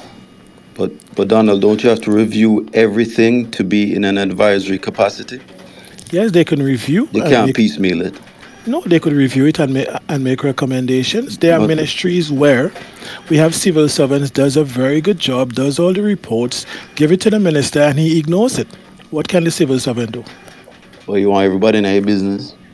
You want the FBI in your business? I'm just saying. No, not everybody want FBI in the business, Bridget. Yeah, That's but all if I'm saying. I understand what you're saying, but if you're calling in somebody to investigate, and you give them a mandate to investigate or do a thorough investigation, you can't limit the investigation. And if there are red flags, because with investigations, as red flags arises, you follow the trail. You don't know where it will lead you, but you follow the trail. You can't come halfway through the investigation and say, you know what, that's enough. I know this person don't want you in it, whatever. If there is a thorough investigation, the investigation and the evidence would lead where it may. I see what you're saying, Donald, because at this point, Donald, we don't know who to trust in Jamaica. Honestly, because this has been going on. The ball has been dropped so many times. Last week, there were reports that red flags were raised as far as SSL is concerned over a period of time, and the concerns went ignored. So who can you trust when you think about a government led and the Ministry of Finance led by Dr. Nigel Clarke, responsible for seeing to it that the Auditor General reviews the financial handling of other ministries? Nothing happened for 10 years. So how are we going to trust the people there to say, yes, they're going to do a thorough job, that they're going to reach into every nook and cranny? We can't at this point. So unfortunately, we're going to have to come in like when a woman got to the gynecologist and put the legs up in the stirrups and have them do what they have to do. Sorry. I'm saying that's what I think. They're using the FBI to bring credibility to whatever result they would give to the public. However, I am not too optimistic as yet because you do not know what capacity the FBI would be in and whether or not the FBI has any kind of jurisdiction. So I went to the FBI.gov and international offices. For more than 8 decades, the FBI has stationed special agents and other personnel overseas. We help protect Americans back home by building relationships with principal law enforcement, intelligence, and security services around the globe. Now, at a time when virtually all major FBI investigations have a significant international nexus, these partnerships have never been more crucial. Our legal attaché offices, commonly known as legats, and sub-offices are located in key cities around the globe and provide coverage for more than 180 countries, territories, and islands. About 250 special agents and support personnel are stationed in FBI legats worldwide. International operations. Our legal attaché program is managed by the International Operations Division at FBI headquarters in Washington, D.C. Through the legal attaché program and other efforts, the International Operations Division serves as a bridge to our overseas partners and a conduit for strengthening the global rule of law. It regularly works through elements of the international law enforcement community, such as Interpol and Europol, and numerous working groups, task forces, and training initiatives. The office coordinates meetings with international leaders and keeps in close contact with other federal agencies, foreign police, and security officers in Washington, D.C. Authorities and jurisdiction. Okay, let's see. A number of U.S. federal laws give the FBI authority to investigate extraterritorial criminal and terrorist activity. The FBI, however, conducts investigations abroad only when invited by the host country. In most cases, our international partners gather evidence and make arrests on behalf of or in close cooperation with the Bureau. Each legat is established through mutual agreement with the host country and is located in the nation's U.S. embassy or consulate. FBI personnel abroad serve under the authority of the Department of State, Chief of Mission at U.S. embassies, at the pleasure of ambassadors and host government country governments. International liaison and information sharing are conducted in accordance with executive orders, laws, treaties, Attorney General guidelines, FBI policies, and interagency agreements. So, in other words, there goes your answer, Donald. They are able to conduct investigations abroad only when invited by the host country. So they will be able to go in because they are being invited by the government of Jamaica to come in and conduct an investigation. Yeah, Moments, I think this FBI invitation has more to do with the IMF than the Jamaican people. Because remember, the IMF, this is like a black eye on Jamaica. Investment, people on the outside looking in, wanting to invest in Jamaica. Right now they're like closing their checkbooks and waiting for this to unfold. The IMF, because the IMF, I think why this is important, because the IMF is not going to trust the Jamaican government to investigate themselves, because they feel like things from the inside, people could cover up stuff. So like if the FBI comes, the FBI is not going to cover up for the Jamaican government or any sector in Jamaica. They're going to come in and whatever they find. I think the IMF is going to look into that, because when you look on what's going to be interesting is to watch the corruption scale and see where Jamaica stack up in terms of most corrupt country in the world right now, and when the new report comes out. Because like people that are looking to invest, they look at all these type of stuff, and IMF has something to do with that, where Jamaica end up on the most corrupt countries in the world. So I think like the FBI coming in and doing their findings, and if they can rectify the situation, that would help Jamaica in a sense from sliding to like the top 5 or the top 10. So I feel like it's more for the outside world and not the Jamaican people, because Jamaicans already know the government is corrupt, but it's for the people on the outside looking in. They will have more confidence in the FBI going there to investigate. All right. Okay. Oh, Lord, we tired. This one has worn us out. And it just seems to be getting more and more interesting. Yeah, let's see what comes up tomorrow, what new findings there will be. Is this a good morning? Good morning, Kalisha. Is this a government corruption issue, or is it, I think, an incompetence issue on the government's part? I think it's a mixture of both, Kalisha. Okay. I think it's a mixture. One government individual who's on the FSC was one of the persons who got his account. Say that again, Kalisha. I didn't hear you. Say that again. I remember there was one, when I was reading her statement that she made, she named one person on her thing who was identified as being a member of one of the committees responsible for oversight. She took money from his account, and it was interesting to me because he was on this committee with oversight I think under the JCF, but he gave her money to invest in her name for him. Which it raised a concern, because as a civil servant in certain positions you have to do disclosure. Yes. And I was wondering, why did you give somebody $6 million to invest on your behalf under their name? What were you hiding as an individual? Oh, Lord.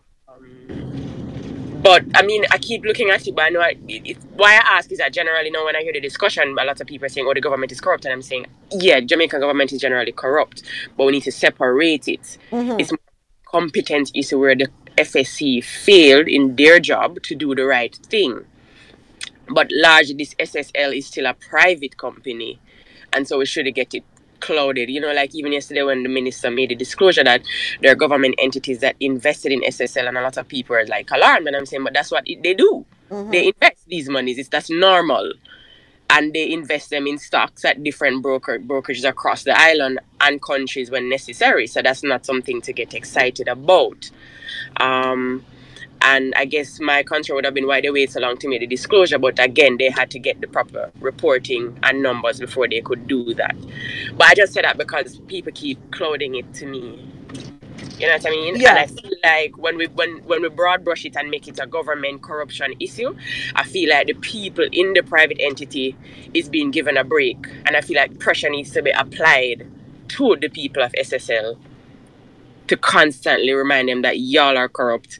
Uno, not even corrupt, uno just wicked and evil. I need to apply pressure to them, really. Right. All right. Thank you.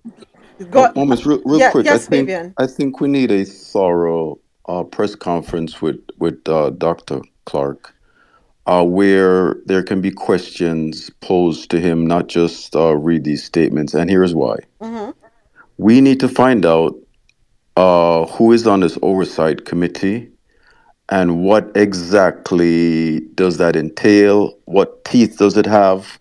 What is the accountability factors, and how that process works, instead of just these blanket statements that are being issued, it seems, every day.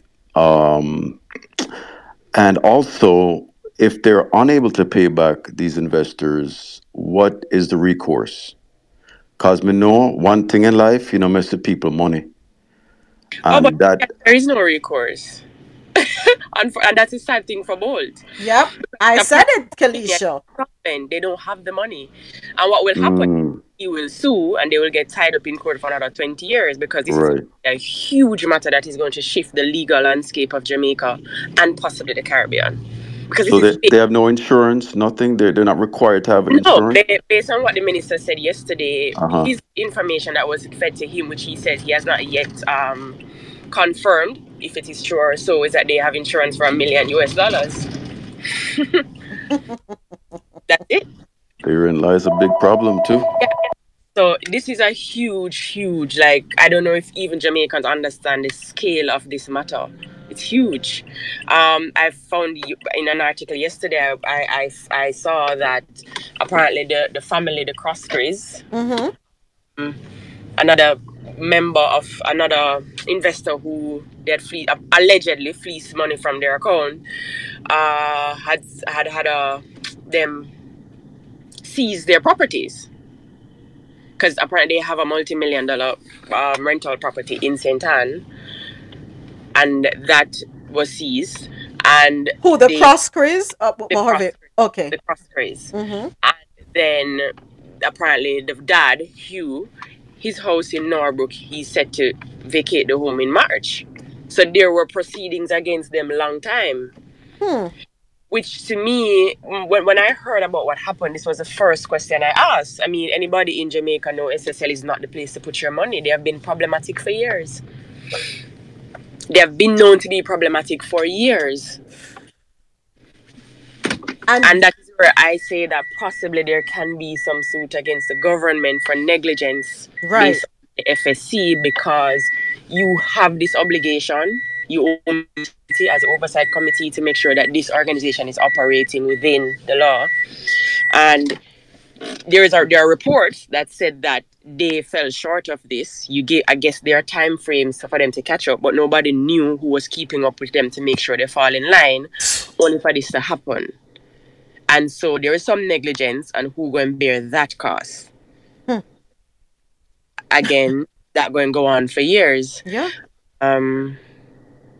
It's a tricky situation. It's a tricky situation, but again, I feel like we keep shifting it to the government, and I feel like the family will thief the money, keep on a slipway, and we have to keep the pressure on them. We have to keep the spotlight on them. That's what it is. Oh boy. So Kalisha, hold on a second, James. So Kalisha, as you were talking, I pulled up the article from the Jamaica Gleaner, dated this morning. Croskery house casualty of debt not linked to SSL lawyer. Let me just read it real quick. Retired bakery owner George Chai is dismissing reports that he has obtained a court order to seize houses belonging to Hugh Clarke, founder of Fraud Hit Stocks and Securities SSL, in a debt matter. Chai is a shareholder of SSL, a private investment firm reeling from an alleged $3 billion fraud. His attorney, David Wonken, says there was an issue over debt, but that was resolved in September last year. George negotiated with Mr. Hugh Clarke to settle some private debts and obligations, including the settlement of a mortgage over one of the same houses that Mr. Clarke agreed to transfer to George in settlement of those debts, he said on Monday. He added, it had nothing to do with the accounts at SSL or anything else. Wong Ken said during the negotiations there was no court order for the seizure of properties belonging to Clarke. I don't know where that is coming from, he said. The mortgage matter stretched back to at least 2014. The lawyer declined to say what led to the debt matter. At the same time, he denied claims that it was linked to monies Chai purportedly loaned Clarke to help SSL address its financial problems. Clarke on Monday declined to speak on the issue, including his relationship with Chai. Meanwhile, Wong Ken was not specific on whether Chai was affected by the alleged fraud that was impacted or that has impacted the investment accounts held by at least 40 SSL clients, including Jamaican sports icon Usain Bolt. Clarke is also executive director of SSL, which is now under temporary management of the Financial Services Commission, the state regulator for securities such as bonds. He said he has not been interviewed by local law enforcement. I've had no phone call, no appointment, no meetings whatsoever. This he shared in a rare comment on the fraud scandal that has raised questions about the internal controls at his brokerage firm. Clarke's son, Mark, has also made his first public comments on the case that seeped into the public domain on January 12. Mark denied knowledge of the reported decade-long theft. I am not aware of any fraudulent activity at the entity during my tenure there. Consequently, the issues raised in the public domain concerning SSL have nothing to do with me, said the businessman, who was CEO of SSL from May 2007 to March 2018. He said he intends to fully cooperate with investigators if approached. Contrary to reports in the media, I am not aware of any effort by any investigator to reach me, Mark said. Finance Minister Dr. Nigel Clarke says the leadership of SSL over the years needs to be held accountable for their stewardship. And that article is dated today. This article, the one I read was yesterday. So okay. That provided some clarity as to the one yesterday. But we wait and see. That's where we are. Yeah. Wait and see. I find it alarming that all of these former CEOs and chairs are saying they never heard of this man's money. I find it, to me, it moved from just you being a thief to you being a disrespectful thief. But that's even more offensive, like you're playing in this man's face. But before you came in the room, Kelisha, I was saying that I have questions and I would turn those questions to his camp. Because if it is that an LLC was formed and the money was deposited under an LLC, wouldn't, if his name is attached to the LLC, wouldn't it still be known that he has some affiliation with SSL? Now, if it's a case that the money was invested there, his name not attached to anything, I'm going to turn my attention to his camp. But moments, this is how I look at it. All of these people are people who rub shoulder with Usain on a personal level. Trust me, they know. Don't be disrespectful and playing my face. Right. I understand that I put it under a company for privacy purposes, but me and you be clicking champagne at the end of the year. I'm sure it was in a meeting somewhere somebody convinced me or my camp to put the money there. These are not transactions where Usain was picking up money in a bag and dropping it off at the office. These are private dealings. We're talking about millions of US dollars. Mm-hmm. These are transactions where I go down at a table, at a private room, in probably in his hotel room. So to me, when they say, "Oh, we didn't know about his money," you're being rude, and now I have to slap you, not for thieving the money, but just because you're playing in this man's face. Oh boy. And this, go ahead, James. Go ahead, and then we're gonna move on. Yeah, sorry. Yeah, the reason why I'm pushing like the government corruption part of it too, because it's been widely known that the governments over the years like have played with the Bank of Jamaica, like, in terms of the board, like putting in their own people when government shifts. And, for years, people have been saying like the Bank of Jamaica should be independent and shouldn't have any government people on the inside. And one of the things that a lot of, financial advisors on the ground are saying is that there's no way you can move $1 million at any one time without some alarm going off at the Bank of Jamaica. You can't move that type of money without Bank of Jamaica knowing. So like it's going to go to the FSC. It's going to go all the way to the Bank of Jamaica. So like $12 million US cannot be moved around in Jamaica or out of Jamaica.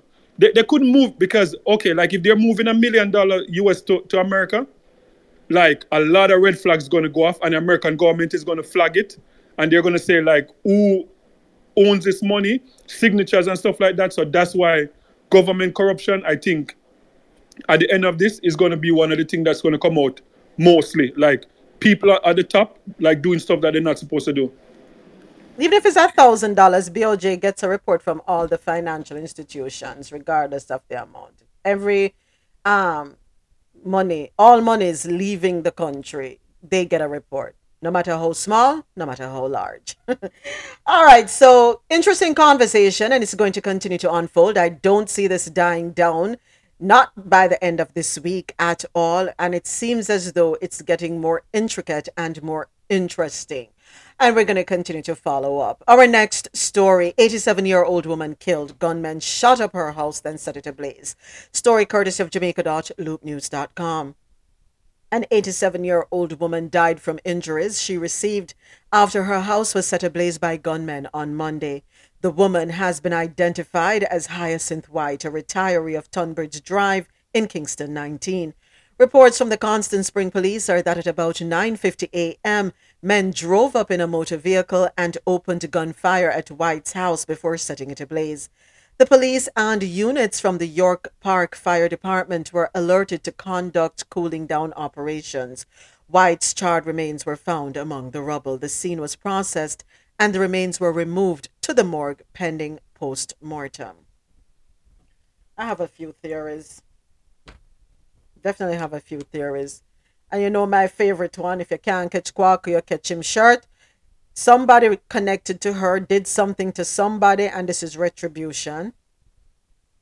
Or my other theory is she have something, she not dead, them needed from her family. Those are my two theories. Sorry, I just got to keep it real. 87-year-old woman.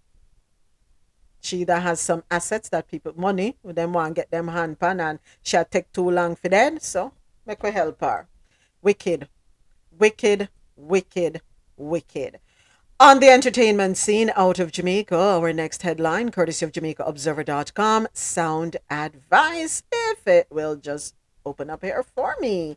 Bear with me one moment. Let me just do a quick refresh.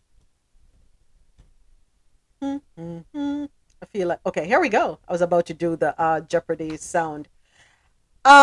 Jamaican music scholar Clyde Mackenzie is encouraging artists to take responsibility for their own education in the entertainment business, arguing that those who fail to do so must be reminded of the dire consequences that are likely to affect their livelihoods and families.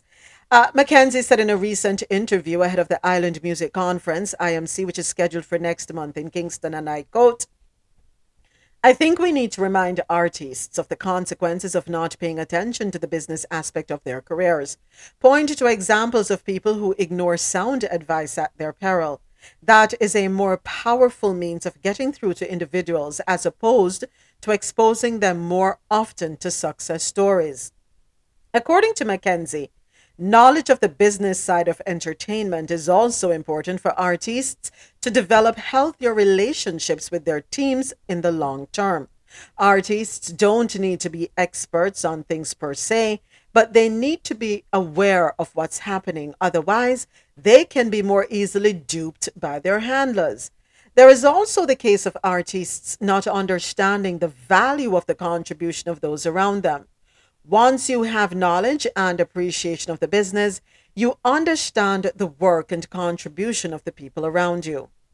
The conference is the brainchild of Jamaican Grammy winning artist Shaggy, whose real name is Orville Burrell, as well as music industry stalwarts Judith Bodley and Sharon Burke.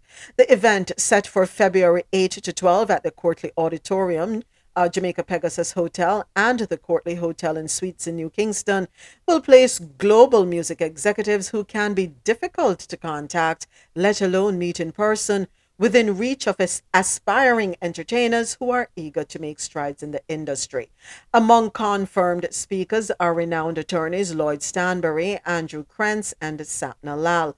YouTube's Director of Black Music and Culture, Tuma Bassa, Tanya Lawson from Audiomac, Madeline Nelson from Amazon, Diego Herrera, Pandora, Loretta Gadsden of BMI, Damian Grandison and Stephen Carles from Warner, and Shawnee B from BBC One Extra are among some of the industry experts who will be in attendance. So, let us see who is going to show up. Thank you, Shaggy, for spearheading this, because we have had the conversation here several times that people need to get into the business side of it, not just the entertaining side of it. Understand the business, know the business, and Shaggy is bringing these people here to create an opportunity for interaction. Una can't say Shaggy never do nothing for no, as it has been said before. Now, what you do with it is up to you. As I've said several times, you can lead the horse to the water, but you can't force him to drink. Organizers say there will be a full YouTube day, and keynote speakers for the week are IMC Chairman Dr. Orville Shaggy Burrell, Bentley Kyle Evans, and iHeartRadio's Tom Pullman. I wish I was in Jamaica for this one. I want to see what the turnout is going to be like. I want to see what the takeaway is going to be. And I would like to see, I hope data is collected so that we can see who benefits and what they do with it. Yeah. All right.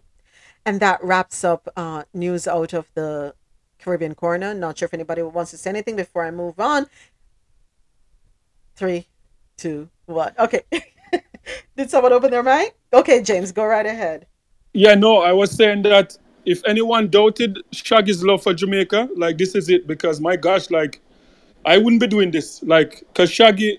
Not after they drag my name, so. Yeah, to me, I think Shaggy is the most disrespected artist in Jamaica history.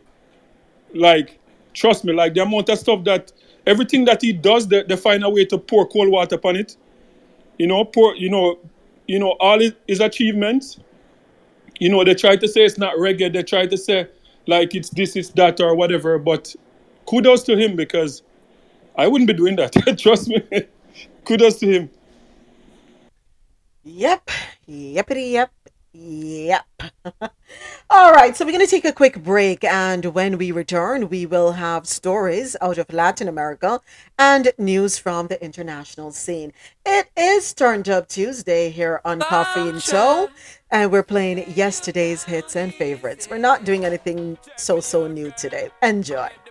Now I know you don't believe me when I say I do it right. My confidence is peaking to be close to you tonight. Baby, this is human nature. Let's turn our gadgets off. Smoke a little vapor and stay up till the sun. I'm trying to lay you down easy.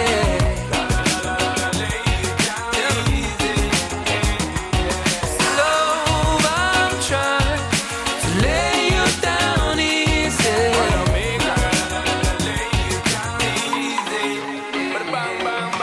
I know you don't believe me when I say I mean no harm. Uncertainty is fleeting. I'm inspired by your charms. Imagine how I'm feeling, falling inches from your grace. I feel like Robin Marley, got me waiting here in vain. Sit I'm trying to lay you down easy.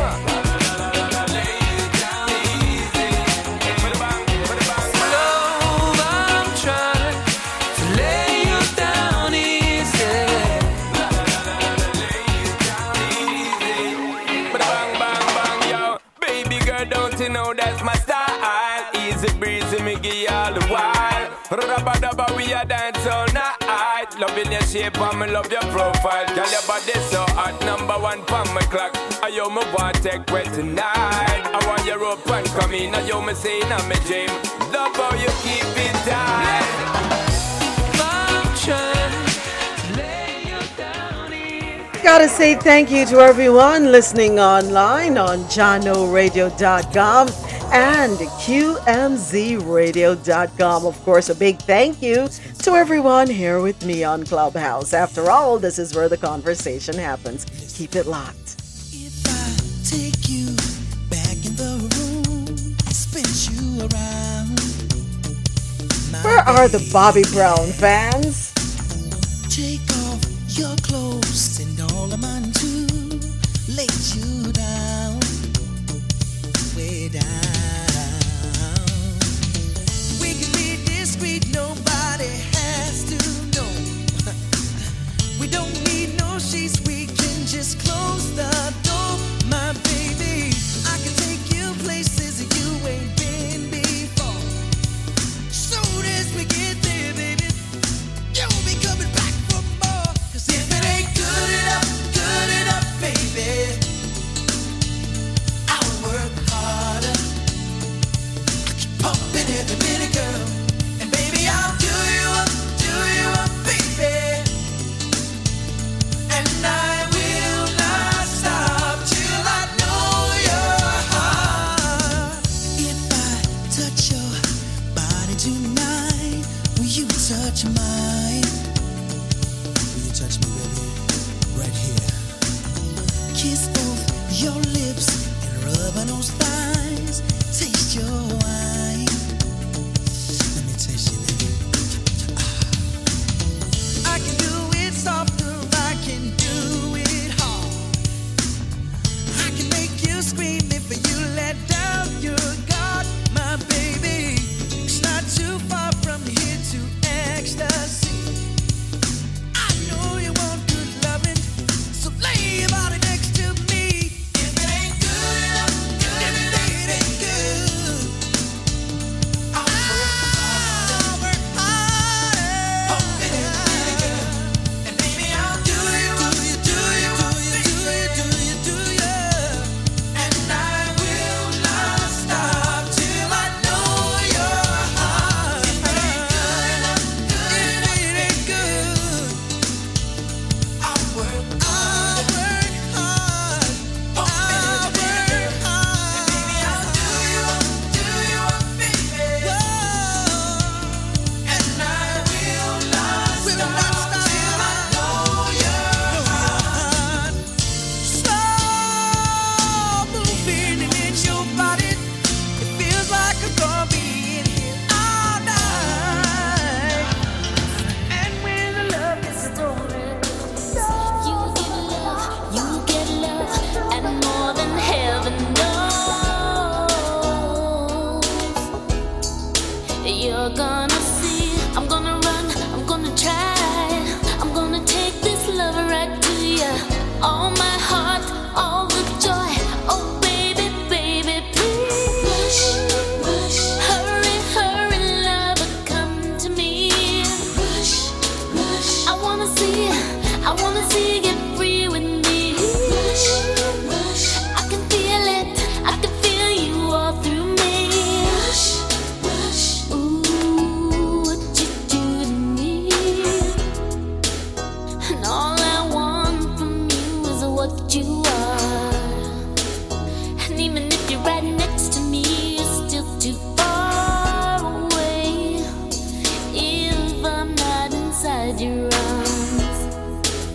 I get dramatic, baby, yes, I know. But I need you, I want you. Oh man, I love you so. Yeah, you're gonna see, I'm gonna run, I'm gonna try. I'm gonna take this love right to you. All my heart, all the joy.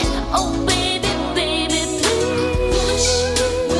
Hurry, hurry. Coming up 7 p.m. Eastern this evening, The Rose Solo Show live on QMZRadio.com, JanoRadio.com, and ViscosityBlend.com. Make sure to check it out.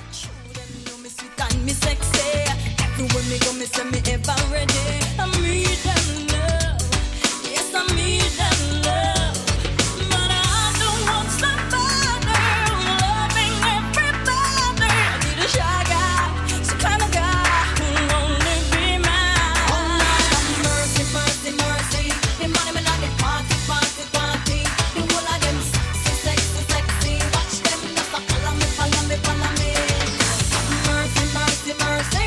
None of them no move me, move me, move me. Shine fire when you want, you want, you want it. Only him can make me irate, irate, irate.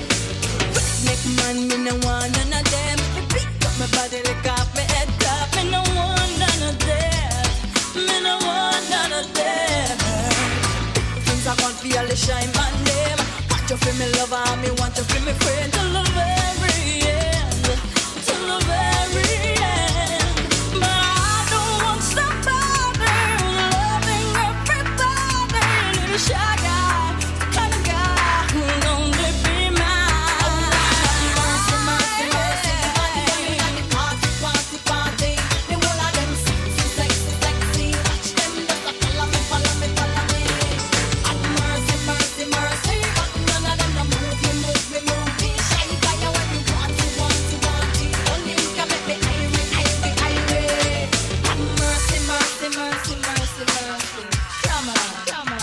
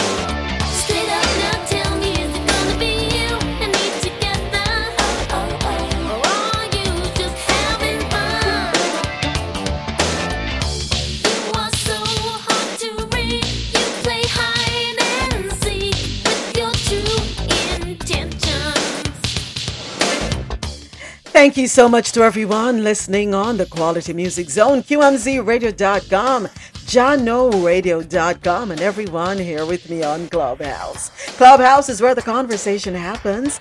I'm Moments with Me, and you've been listening to Coffee in Tow World News on the Go. Tune in every Monday through Friday, 9 a.m. to 1 p.m. Eastern, where I read the news and we share our views. Don't forget, you can follow me on Twitter at @MeMediaMoments, on Instagram, moments_with_me_media, and on TikTok, Moments with Me Media. Thank you so much for always hanging out with us. How about some information, please, please. Straight up now, tell me. Tell me. Straight up now, tell me. Tell me. Straight up now, tell me. Tell me. Straight up now, tell me. Straight up now, tell me. Thank you for that one, Paula Abdul. Thank you so much. Was that the one where she did the music video with the, whatchamacallit, the rabbit? Is it just me? Anybody There's else? one with an animated cat. Oh, it's but a I don't cat. remember one with a rabbit. Oh, so it's a cat. Okay, well, thank you for reminding me. So that, see, it's been so long. I haven't seen the video in forever, but I remember little bits and pieces of it. Yeah. Okay. And I think back then she was wasn't she a choreographer for Janet Jackson, or was it somebody else? I know she was a choreographer. I don't know if it's like Janet Jackson though, so I will not. Yeah. You know what? I need some red wine. I feel proud of myself. Going on week 3. What's her name? Paula Abdul. Marlon loves her. So I hope that song made you happy, Marlon. Hearing her voice. She's 5 feet. Okay, Marlon, she's shorter than me, so you're gonna leave me alone. She's an American Canadian. Let me see.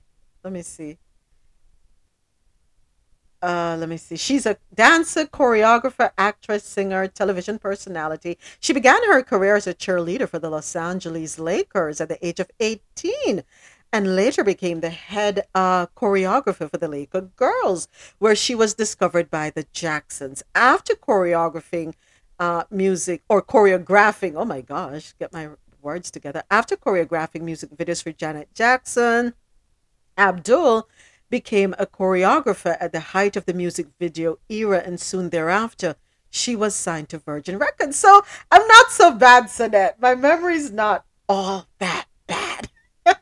I'm remembering bits and pieces. Okay. But I didn't know she was a cheerleader for Los Angeles Lakers. Interesting.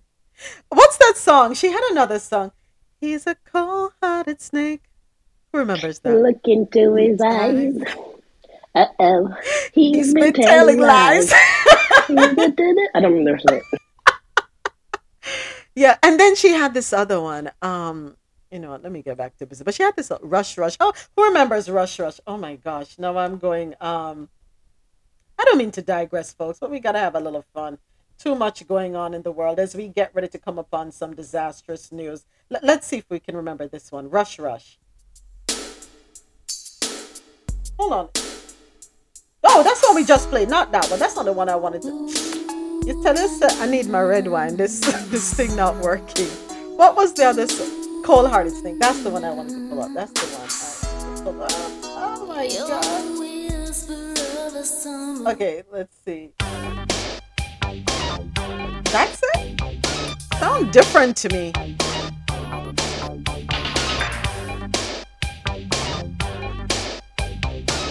Why does the intro sound different to me? I don't know. Oh my god. Uh-oh, he's been telling lies. Is that a remix? It does sound different. Yeah, it does sound different. That's the one. It sounds like sped up. Yeah, that's the one Pandora gave me. I don't like that one. Yeah.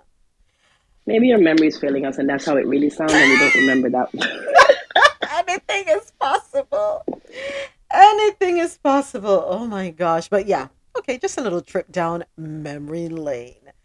Paula Abdul, 5 feet. So Marlon tells me I need a booster seat, but that's all right, Marlon. What does she need? Don't answer. So we're gonna get back to business. Thank you once again to everyone listening online and everyone here with me on Clubhouse. And we're heading into the Latin American corner. First story up: Colombia shifts strategy in drug war away from cocoa eradication. And I will say that's the only story from the Caribbean corner. I don't know why I'm saying first up. All right, so um, Bogota, Colombia. After promising to radically change Colombian drug policy, the administration of President Gustavo Petro has announced plans this month to reduce forced eradication efforts that for decades have remained one of the country's chief strategies to curb coca, or COCA. What? Hold on a second. So, is that a different plant from the cocoa? I thought the cocaine came from the cocoa, COCA. I had to check my spelling there for a second. I didn't know it came from a different plant. I didn't. Wait, you thought does coke come from the cocoa plant that we make tea out of? That's not the same thing, right? I don't know. I Okay, don't know. I don't know. So, all right, But let me jump I on don't Google and see if we can get try a picture. cocoa or coca, so I don't know. Yeah, I don't know why I thought that it was from. Okay, COCA. That's what I don't want Coca Cola. Why is it giving me this?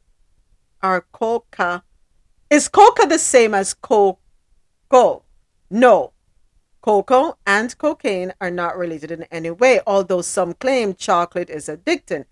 Well, that's not what I want to know. I'm talking about the plant. Okay, what is the coca plant used for? Coca, which is grown mainly in Colombia, Peru, Bolivia, is a highly addictive drug that we know that is processed in jungle labs where the coca is extracted from the leaves to produce cocaine. Until the early 1900s, cocaine was commonly used in Western medicine as an anesthetic. Didn't I say that sometime last year? That if you check the ingredients of some what you call it, over the counter drugs that we use to apply to our skin or even on the gum of babies. What's the name of that thing that we used to put on? Is it Orajel that we used to put on our babies' gums when they were teething to soothe it? Oh my Yes, God. Orajel. Orajel. Okay. So it has cocaine Whiskey, in it. brandy, all kind of things like that too. Yeah. It has they have cocaine in it because when you see the AINE at the end, and remember back in the day, who remembers back in the day they would tell you they would use cocaine to numb their gums at the dentist when they're going to do extractions or fillings?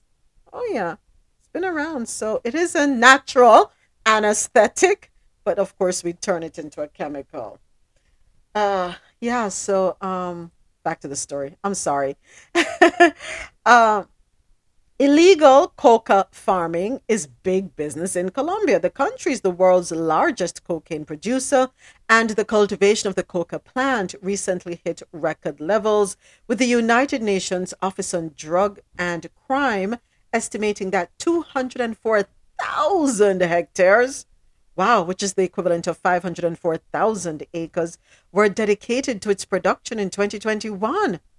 In an effort to combat the drug trade, Colombia has historically deployed security forces to fumigate and manually remove coca crops from the ground. So I have to be careful not to call it cocoa. It's actually coca, COCA, crops from the ground. But the left-wing Petro administration has promised to shift tactics, moving away from policies that disadvantage subsistence farmers and promising instead to pursue drug trafficking leaders. So let me ask a question. Um, just as we know in its natural state, without any synthetics or chemicals added to weed, marijuana in and of itself is beneficial. Is the coca plant in its natural state beneficial and can be promoted, and I'm going slowly because I'm trying to put my thoughts together. Promoted for use as such, uh, in an effort to, what's the word? I'm looking for the word. Um, I want to go along the lines of diminish the demand. You know, when we say let's legalize weed because it will, oh my God, what's the term? I'm blank. Because if we legalize it, Legalize it? Is that what you're saying? if we legalize it, what's the term? If you legalize something that, the demand for Is it take the stigma? that's one thing. But oh my God, I can't believe I went blank. I'm sorry. I need my It will also flood the market because now the supply will be there. So it's something there. If that's what you're looking for.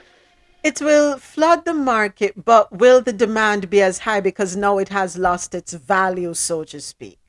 There's a phrase for that theory, but I can't remember what it is.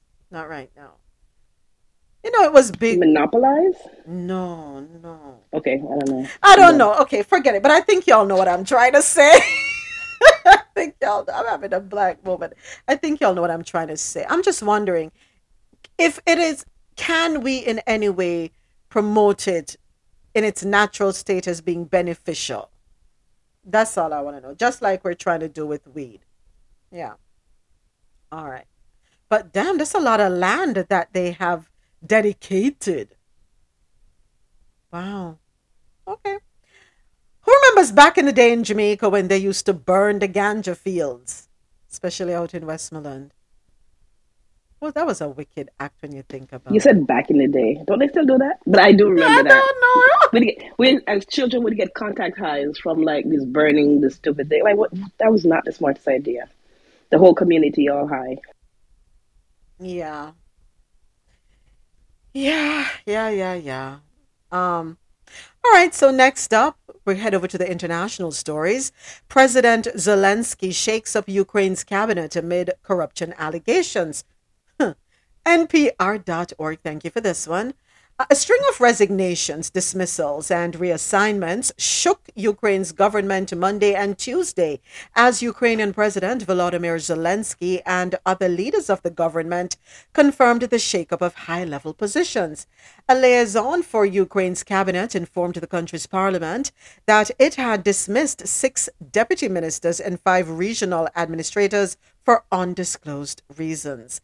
During his nightly address on Monday, Zelensky said, "We have already made personnel decisions, some today, some tomorrow, regarding officials at various levels in ministries and other governmental bodies in the regions and in the law enforcement system." Deputy Defense Minister Shapovalov submitted a handwritten resignation note a day after a news report accused his office of corruption.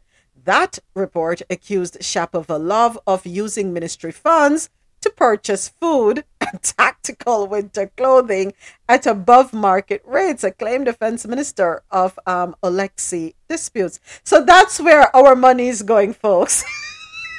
I'm sorry, I couldn't help myself. I had to put that in there. Despite the fact that the accusations are unfounded and baseless, Shapovalov's resignation request follows in the tradition of European and democratic politics, a demonstration that the interests of defense are higher than any cabinet position.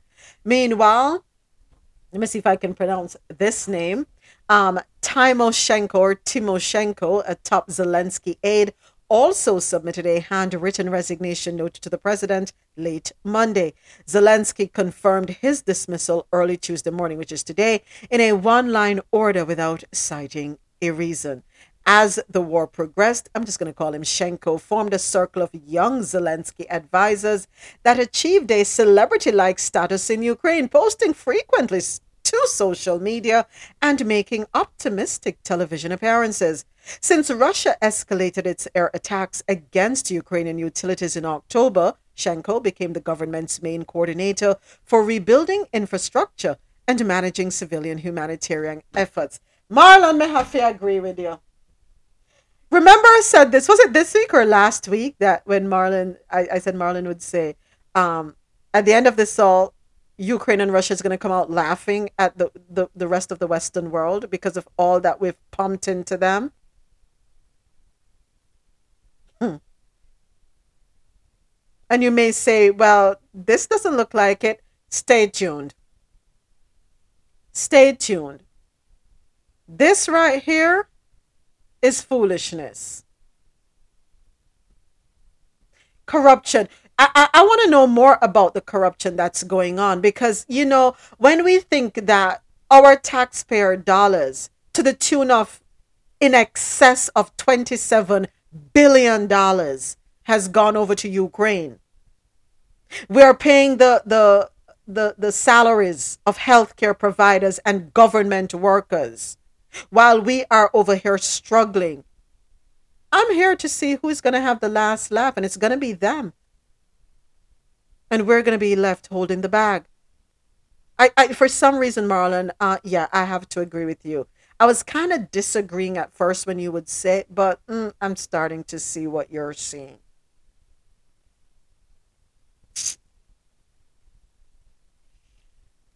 Oh boy.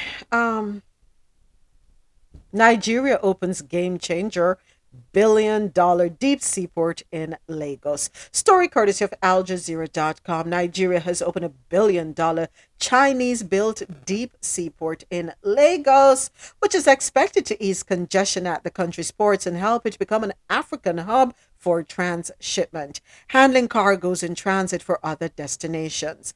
President Buhari, who inaugurated the port on Monday, has made building infrastructure a key pillar of his government's economic policy and hopes this will help his ruling party win votes during next month's presidential election.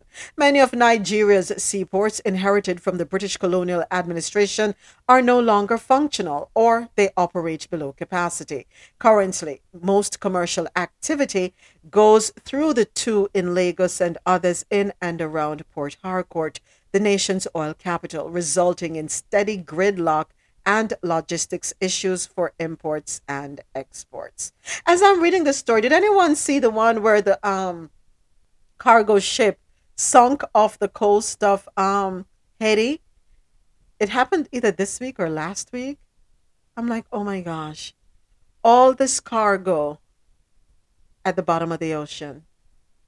Yeah, disheartening. I'm not sure what caused the ship to sink, but I hope everybody had insurance on all the goods. Well, I hope the brokers had insurance. Let me put it that way. I just hope so. We head over to Thailand for our next story, also courtesy of AlJazeera.com. Thai police seize 1.1 tons of crystal meth in less than a week. Police in Thailand have seized more than 1 ton of crystal meth in less than a week amid a surge in narcotics trafficking since the country's borders reopened after COVID-19 lockdowns. The haul was uncovered in a series of drug busts in the north and south of the country, and 10 people have been arrested. 1.145 tons of crystal meth was smuggled inside tea and coffee packages and hidden in secret compartments of vehicles transported from Thailand's north and northeastern region to border areas in the south of the country for onward shipment. That's according to the Narcotics Suppression Bureau in a statement this morning. Crystal meth is mostly exported to other countries through Thailand due to the convenience in transportation. Some of these drugs were kept for a period of time before being transported to the southernmost provinces, and they were supposed to be shipped to other countries later. Aren't there significant repercussions, if not death, in Thailand if you're caught trafficking? Or is it in... There's another Southeast Asia country that if you're caught, the death penalty, that's it. I'm not sure. Singapore? Singapore, yes. Thank you. Thank you, Sanette. Thank you so much. Yeah. Okay. Now, on to the US. First story, cops took 5 hours to warn dance hall shooter was on the run. Story courtesy of the Associated Press via WSVN.com. lost in the aftermath of the Monterey Park, California ballroom dance hall shooting that left 11 people dead, is an alarming fact. It took 5 hours for authorities to alert the public that the gunman was on the loose Saturday night. Even after the 72-year-old shooter brought a submachine gun-style weapon into another nearby dance hall about a half hour later, a potential attack thwarted by a hero who grabbed the weapon and chased the man away, it would be hours more before the police held a news conference to announce the suspect was still at large. Experts say the weekend mass shooting that sent fear through Los Angeles in the Asian American communities highlights the lack of national standards for notifying the public and the need for an aggressive alert system, similar to Amber Alerts, that would immediately set off alarms on cell phones in surrounding areas and post warnings on highway signs. Chris Grolneck, I hope I said it right, yeah, an expert on active shooter tactics and a retired police officer and SWAT team member, said 5 hours is kind of ridiculous, and this is going to be a really good case study. Why 5 hours? So it leads me to ask the question, from what happened in Uvalde,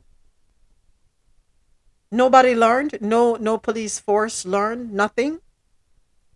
In terms of time frame within which things are contained? Nobody? Or it's just another day? Whatever. Business as usual. We're not going to try to review our systems that are in place and see what measures we need to review, probably remove, and put in alternatives that will be more effective. Nobody. I mean, we here on Coffee and Toe, we have a lot of reasonable conversations. Y'all may want to take notes. We offer suggestions. I'm not saying that they're the answers, complete answers, but they're worth exploring. I mean, we have a great audience here who offer brilliant recommendations, if you ask me, and we are not at the level that you all are at, We don't work in law enforcement. I don't know. Probably we are going off what we see in TV and it's not realistic. I don't know.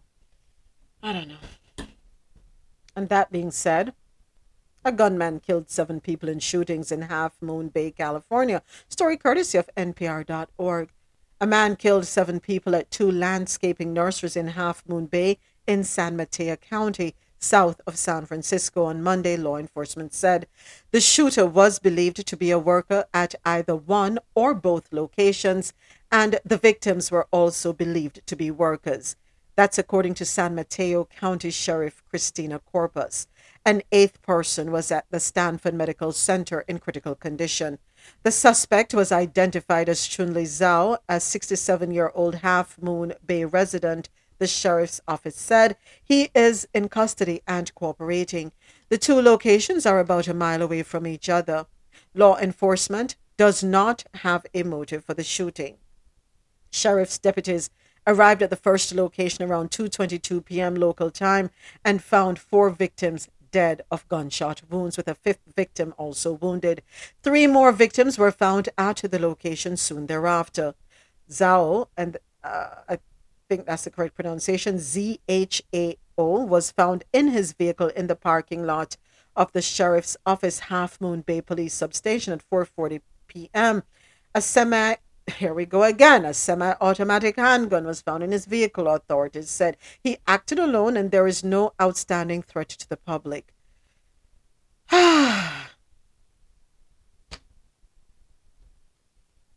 Just another day, right? And our next story, also courtesy of NPR.org. Is it that we're becoming desensitized, or we're already desensitized? Is it that, oh, okay, no biggie, it's the norm. Yeah, it's like going to the supermarket. Police say 2 students were killed and 1 man hurt in Des Moines shooting. And this is out of Iowa. 2 teenage students were killed Monday and a man was seriously injured in what police said was a targeted shooting at an alternative educational program designed to keep at-risk youth away from trouble. The injured man was identified as the program's founder, a rapper who left a life of gangs and violence and has been dedicated to helping youth. Police said Monday that one man had been charged in the shooting and two other people remained in custody. Preston Walls, 18, of Des Moines, was charged with 2 counts of murder and 1 count of attempted murder for the shooting at the Starts Right Here program. He was also charged with criminal gang participation. Authorities said the shooting was the result of an ongoing gang dispute. Police said Walls was on supervised release for a weapons charge and had removed his ankle monitor 16 minutes before the shooting. The incident was definitely targeted. It was not random. There was nothing random about this. 2 Des Moines teens, an 18-year-old male and a 16-year-old male, were killed. William Holmes, a 49-year-old rapper who founded the program and goes by the stage name Will Keeps, was injured and was in surgery on Monday evening. Police said Walls and all 3 victims were at the school on Monday when Walls entered a common area where Holmes and 2 students were. Walls had a 9mm handgun with an extended ammunition magazine in his possession. Holmes tried to escort Walls away from the area, but Walls pulled away, pulled the handgun, and began to shoot both teenage victims.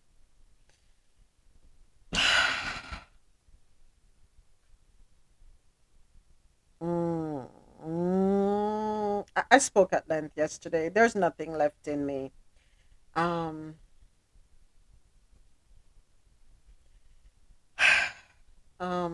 drained. I'm really drained.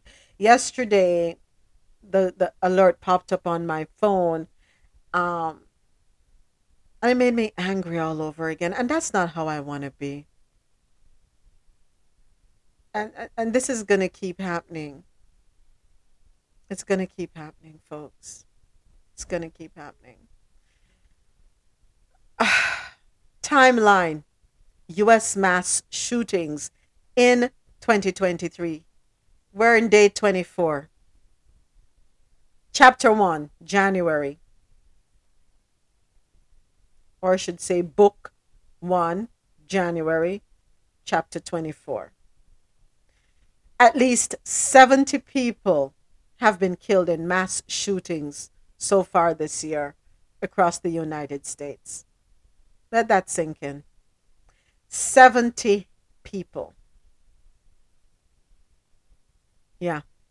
And that is according to data collected by the Gun Violence Archive amid a debate over lax gun laws that has raged for decades.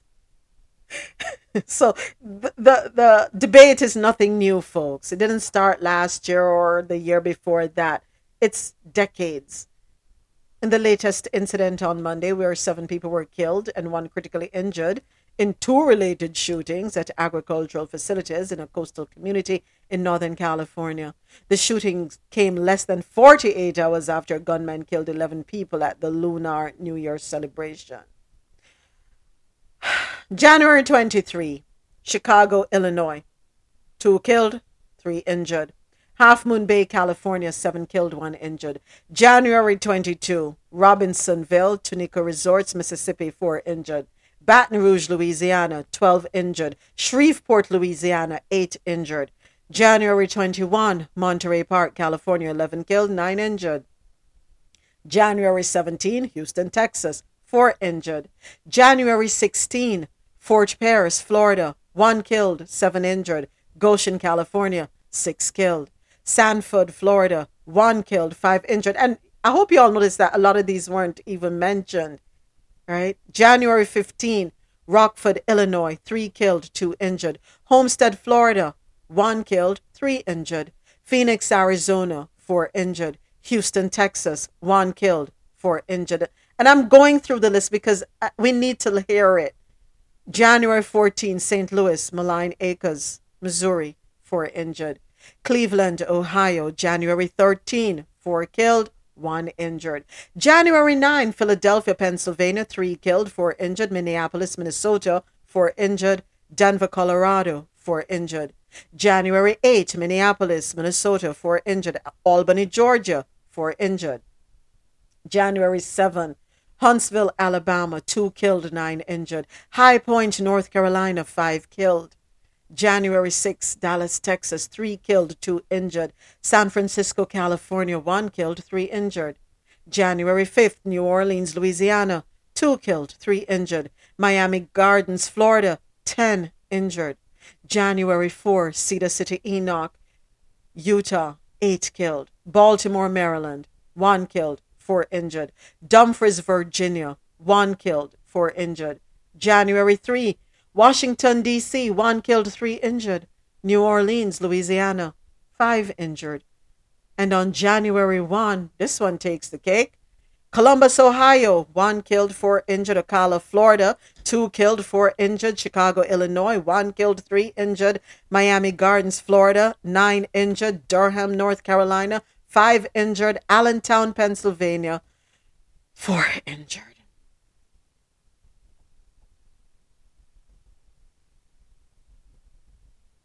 Everyone caught that, right? I hope y'all caught that.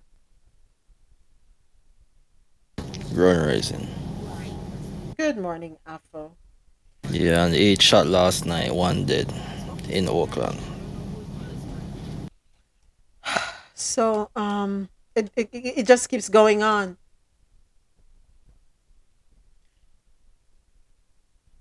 How are we going to hold our leaders responsible for the decisions they failed to make? What, how are we going to do that?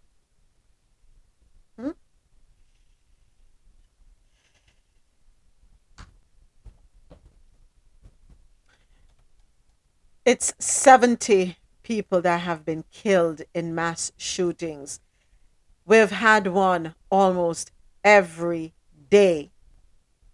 1, 2, 3, 4, 5, 6, 7, 8, 9, 10, 11, 12, 13, 14, 15, 16, 17 mass shootings. 17 mass shootings. It's the 24th of January.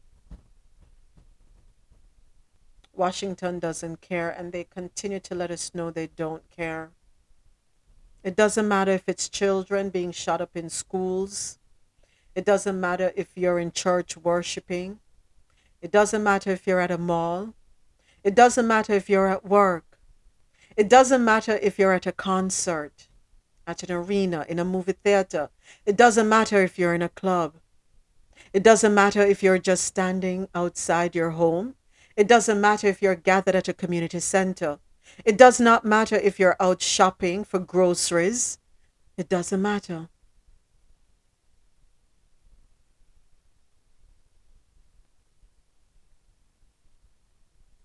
It does not matter where you are, who you are, the time of day, what you're doing.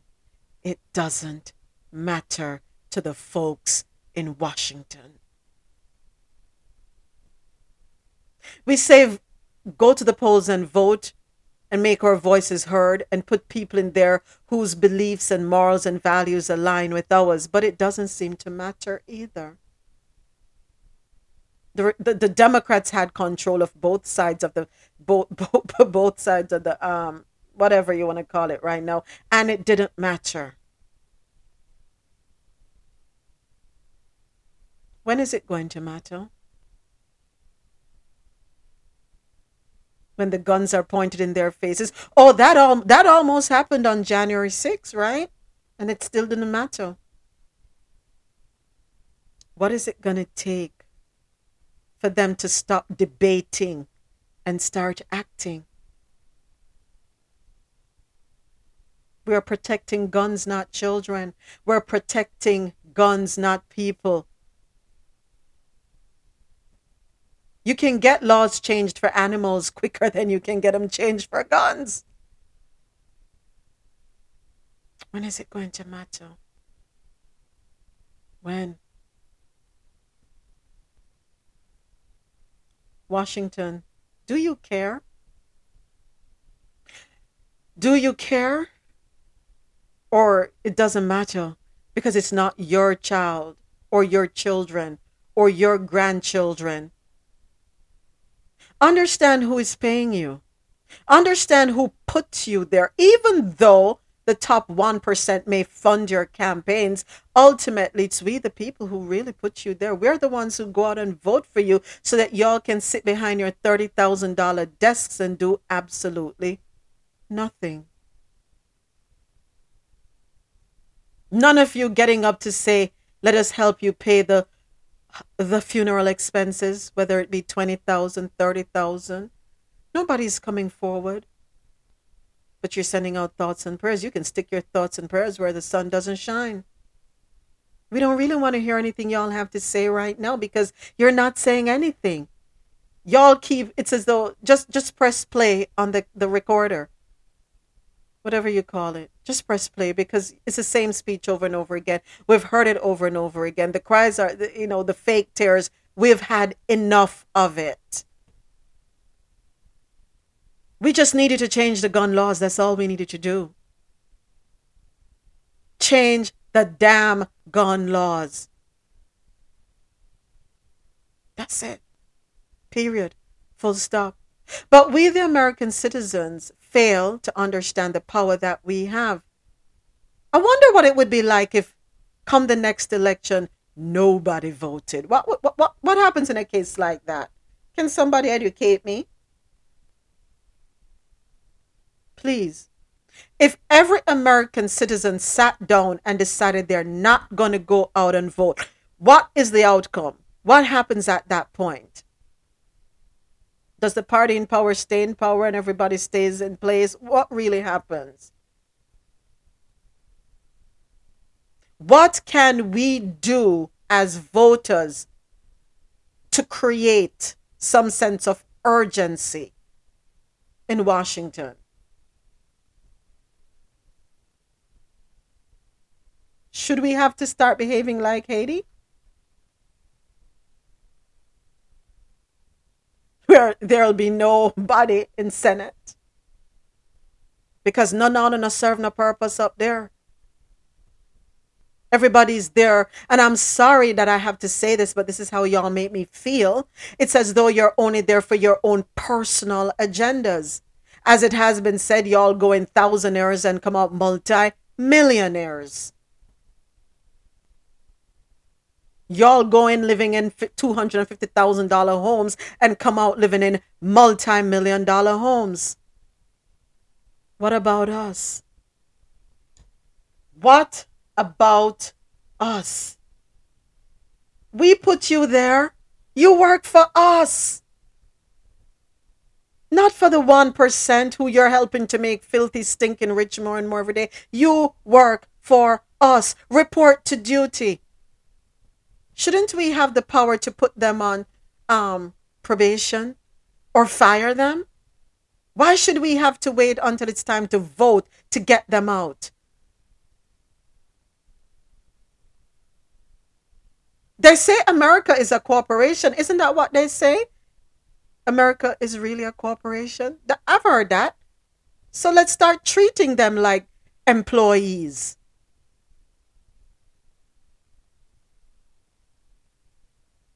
Marlon works for a company where the delivery drivers, if they drop off the wrong shipment, they're written up. No, be careful. And if you're written up so many times, what happens after that? It's verbal, written, final, and then you get the boot. Why aren't we doing this to our employees?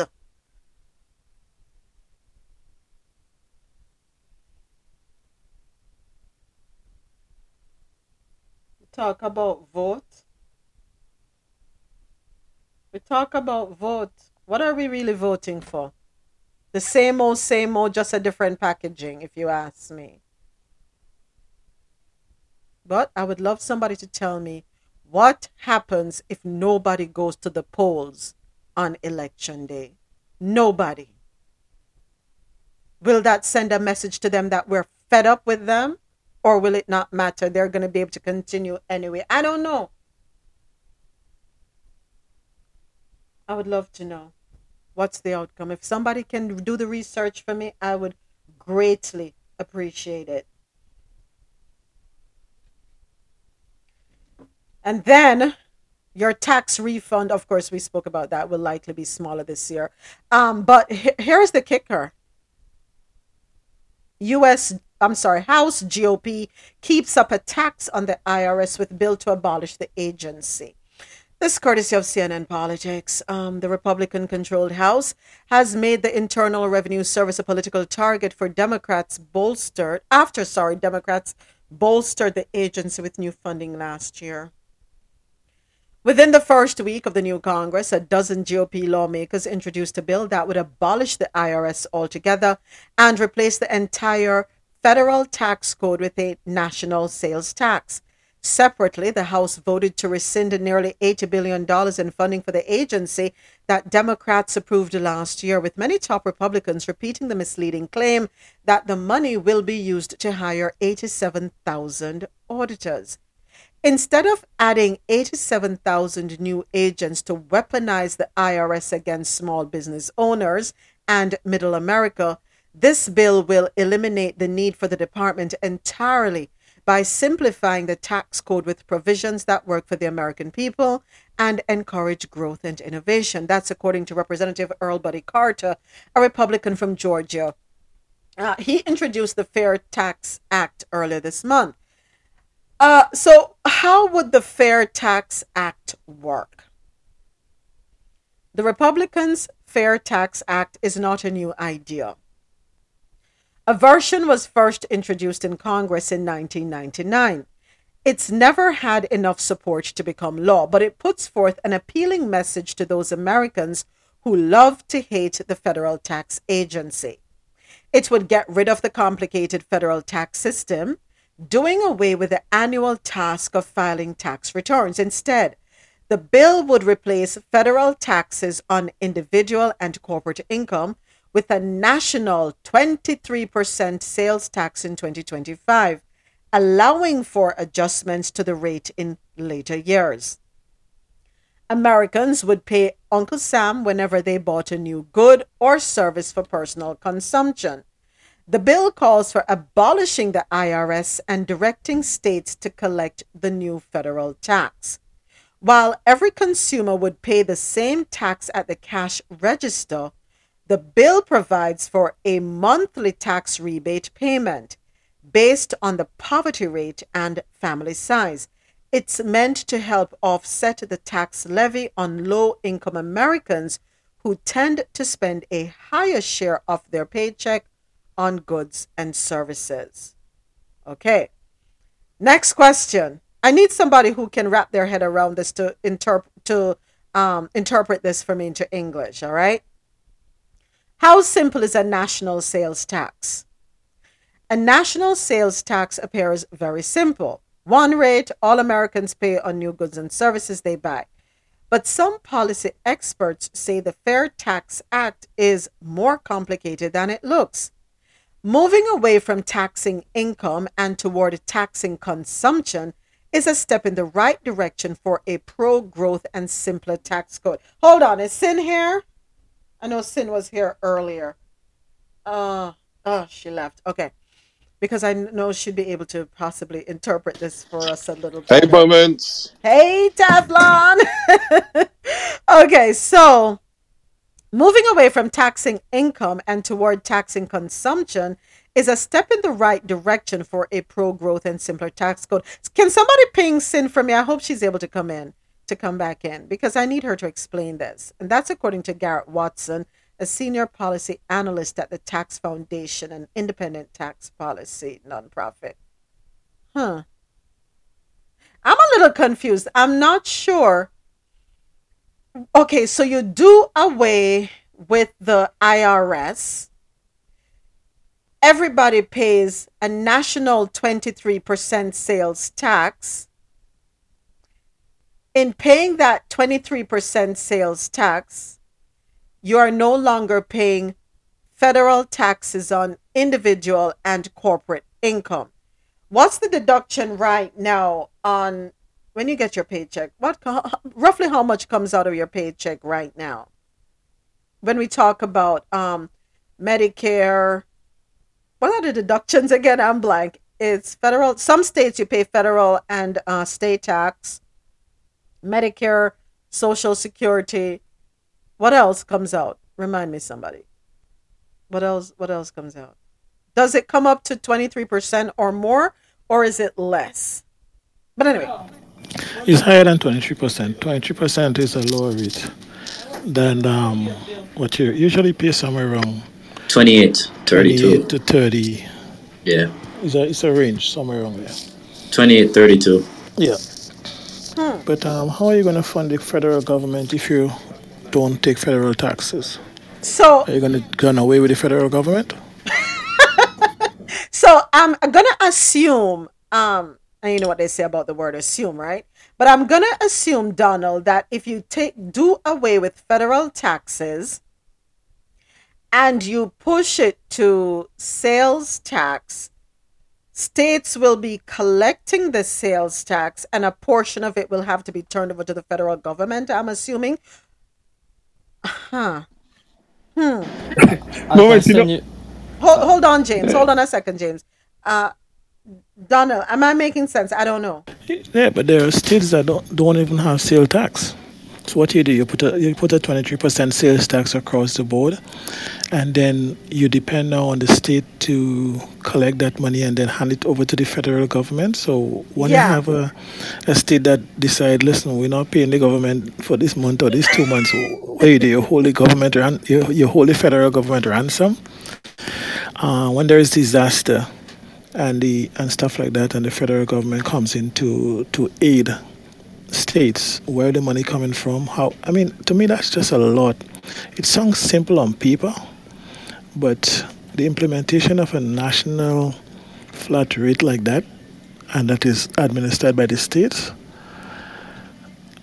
there's a lot more questions than answers here, in my opinion. It sounds good on paper though.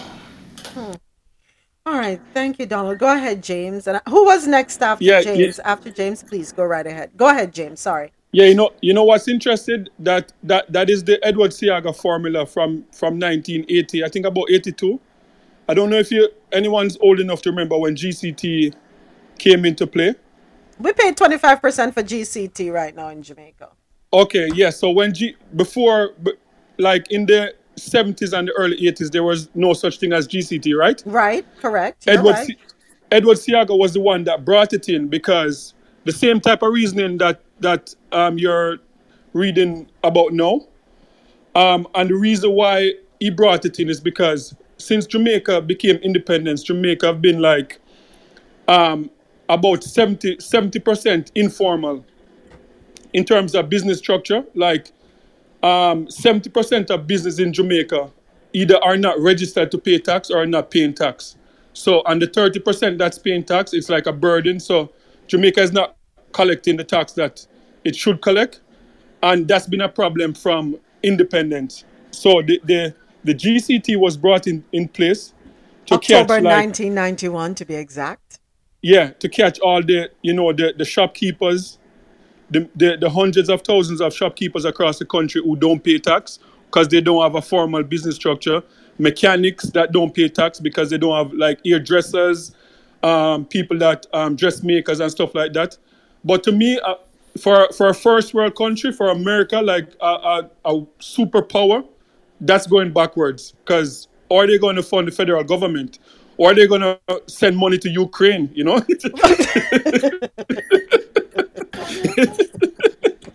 Yeah, no, it's moving backwards. All right, so in the chat, Outorder said there was a bill proposed years ago. It never went through, but from the sounds of it, I liked the idea, especially for states that pay state taxes. All right, go ahead, Donald.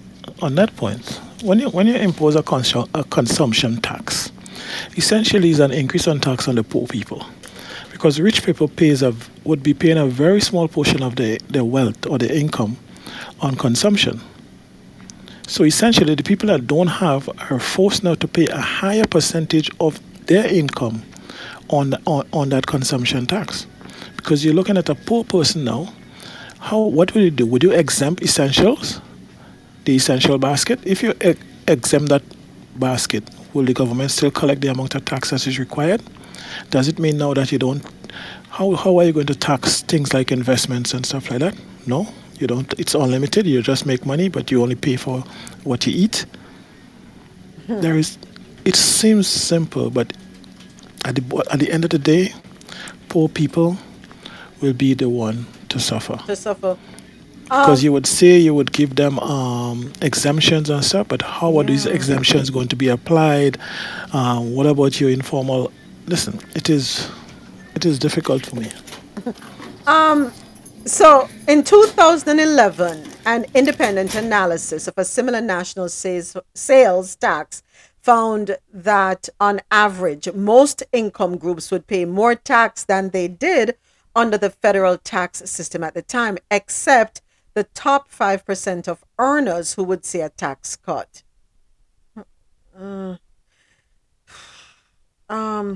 It's the deductions, credits, and exclusions, like for retirement savings and charitable giving, that make it complicated.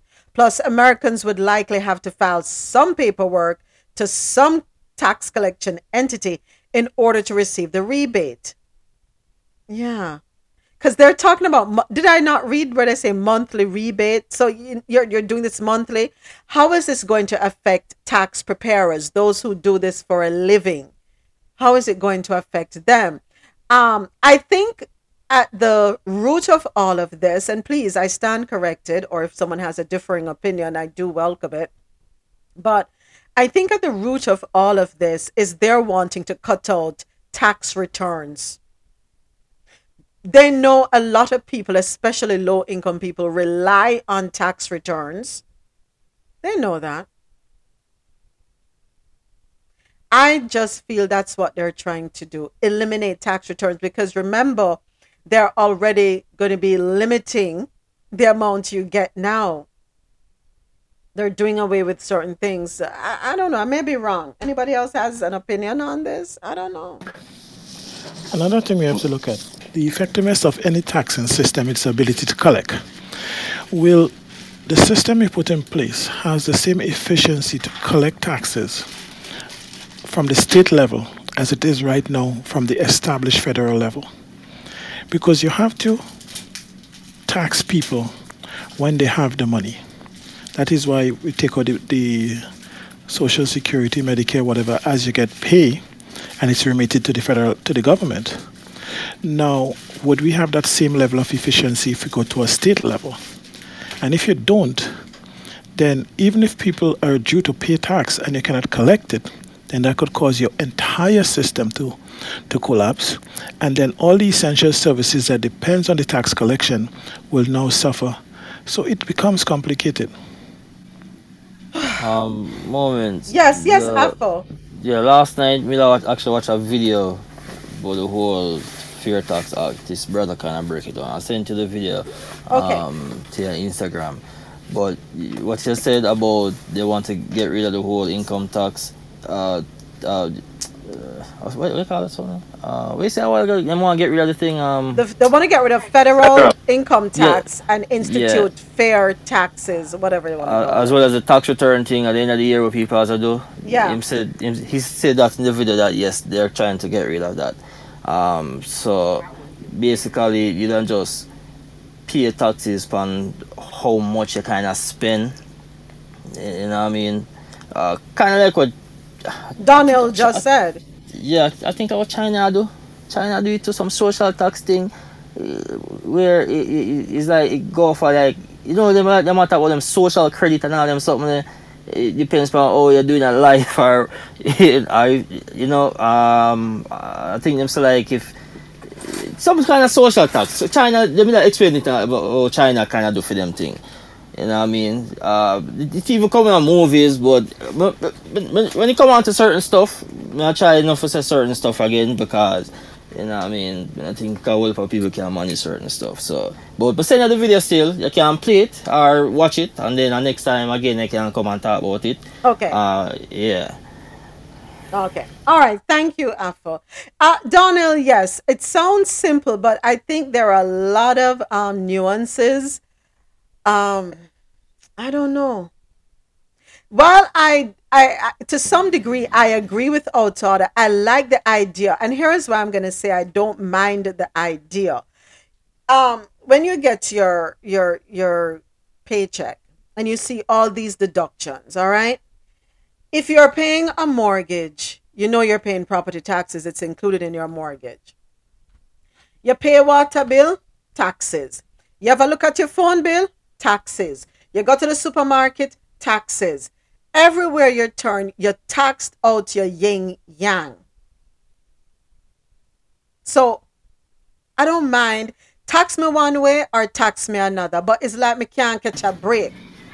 Everybody collecting except me. Go ahead, Dada.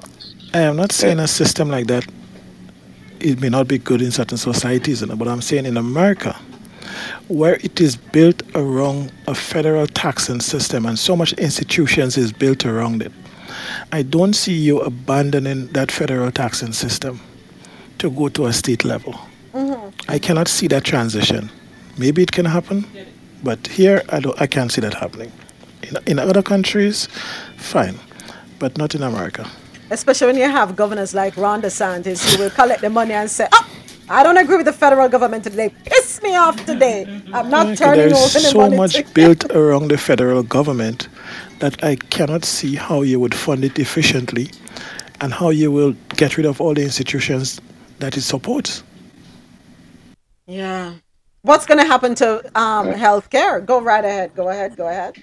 Yeah, and it's going to be too much of as if the 1% doesn't have enough advantage already, because with the whole tax system, a tax system like this is easy for corruption, for like the 1% to move, because remember, like when the 1% like collect the taxes, they are getting certain incentive against like their expenses and stuff like that. So it's going to be a further advantage for them, and they will find loopholes like to make it work for them even more than, even more of a tax break than what they're enjoying now. So, and it's going to affect poor people more. I know, like, for example, in some places in Canada, like supermarket items, like food items, are exempt from like the sale tax. So like once anything that you consume is exempt from it, but then like, toiletries, like, any other stuff like that, they apply that to it. But I still think that, poor people are going to suffer more, and the 1% are just going to be smiling all the way to the bank, even more than they're already smiling. So, I don't think it works for America. All right. All right. Go ahead, Autada. Sorry. Yeah, somebody said that the name of the bill and just reminded me of it, because years ago when I was in Georgia, I was looking at that, and the way it was presented was it is actually a benefit for the middle class and for the middle class people and the lower classes, if you want to call it that. To me, just my opinion, just looking at it, when you get a paycheck, you're paying taxes already up front. And those states that have state taxes, you go and purchase something, you're being taxed on it again. So if you are paying one tax and whatever you're purchasing, and with those whatever exemptions, like if you're buying groceries or whatever, those are exempt from taxes.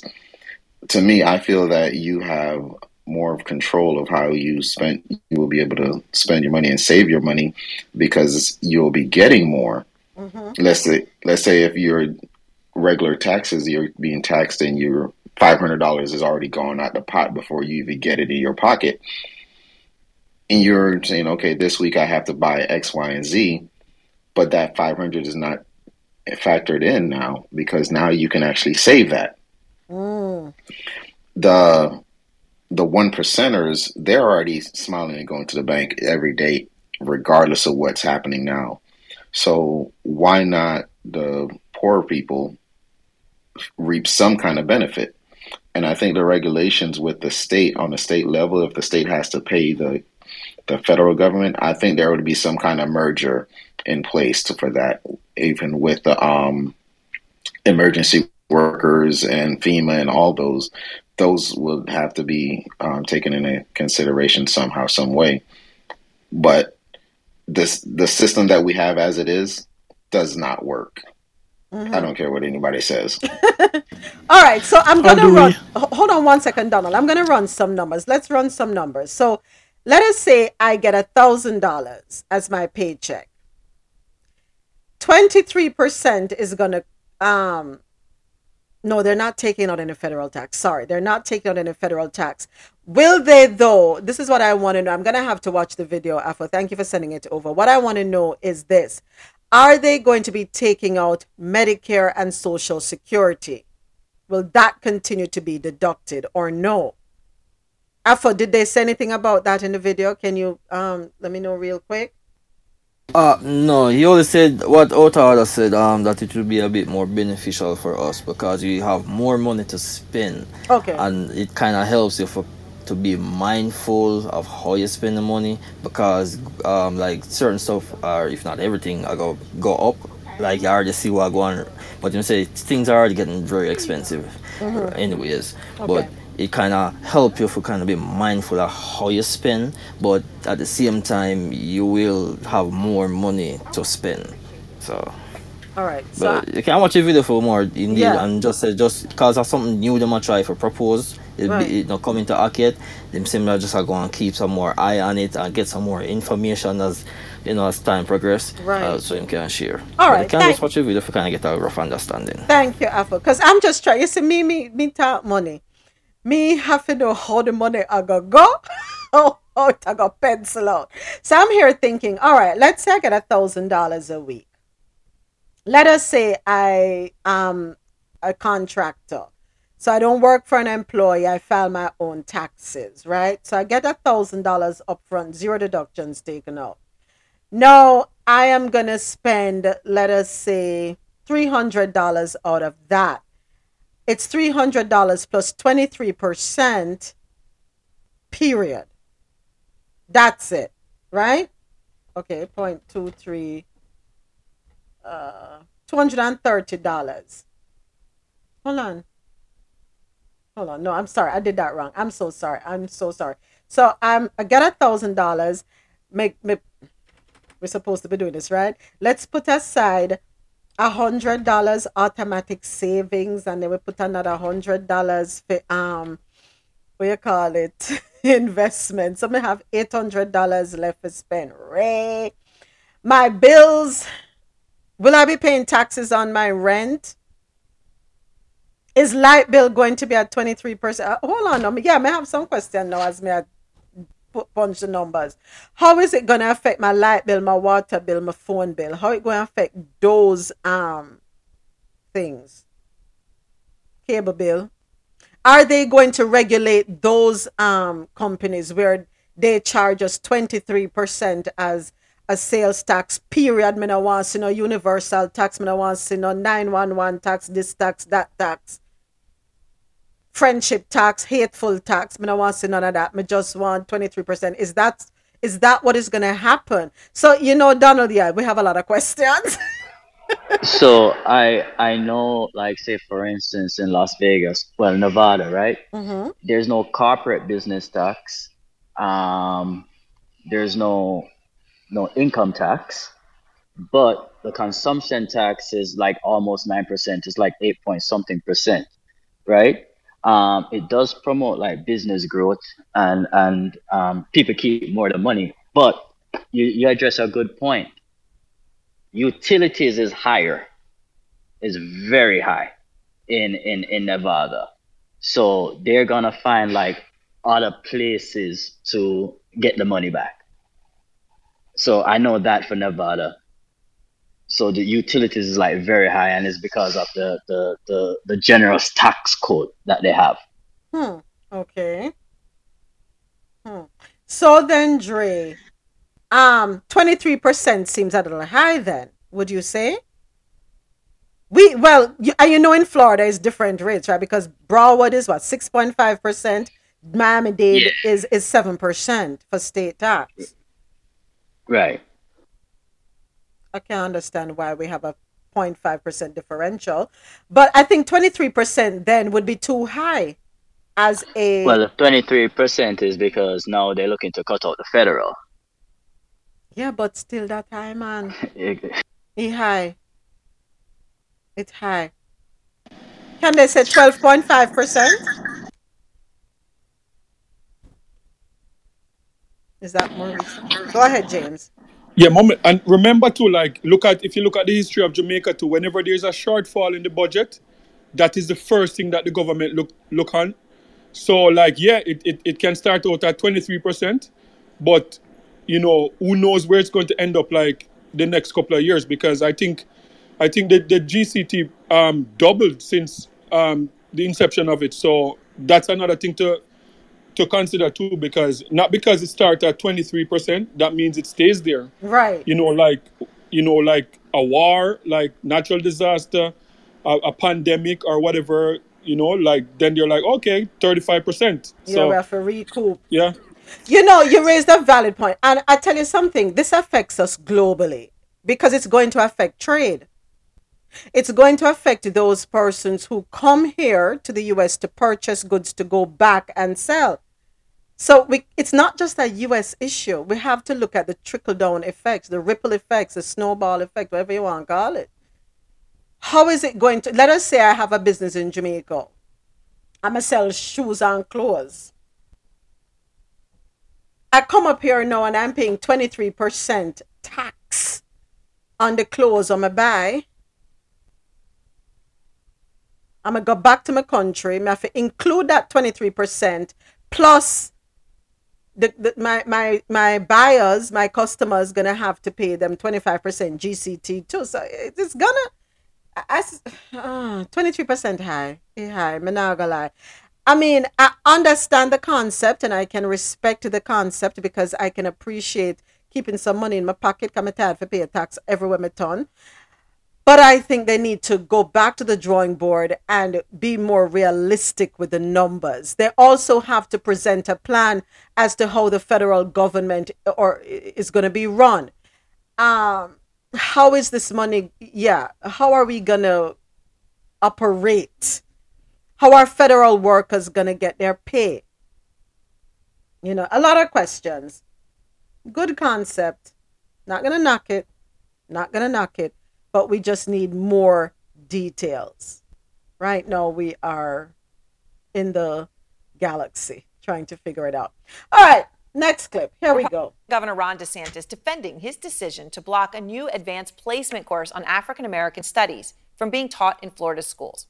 He says Florida's current standards for teaching Black history are, quote, cut and dried history, and that multiple lessons in that particular course go too far. Here he is.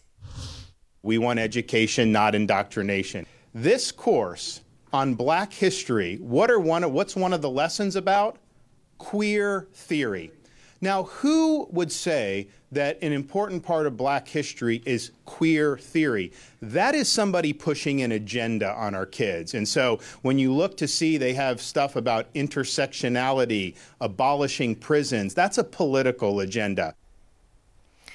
It's the latest in a long line of culture war battles that DeSantis has been happy to fight amid growing speculation that he will run for president. Steve Contorno is out front in St. Petersburg, Florida, with new details. So, Steve, we just heard DeSantis say, you know, he laid it out very clearly why this course is not welcome in the state of Florida. What else do you know about that is part of the curriculum?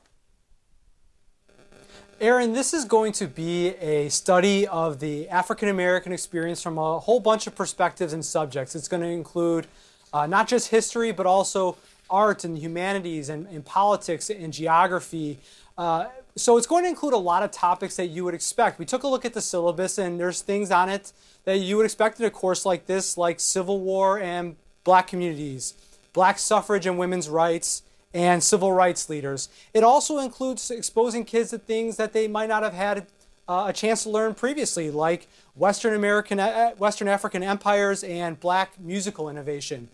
But there's a number of topics in the final section that the DeSantis administration has raised objections to, and this includes the topics that are things like Black feminism, Black queer studies, and reparations movement. And the DeSantis administration says that the concepts and the writings in these sections overlap and intersect with critical race theory, which, as you know, has been banned in Florida, and also may violate a new state law which says that you cannot teach that someone might be oppressed or privileged based on their race or color. So it's a small section of the course, actually just 6 topics in a course that's going to cover more than 100 topics over the course of a year, Aaron.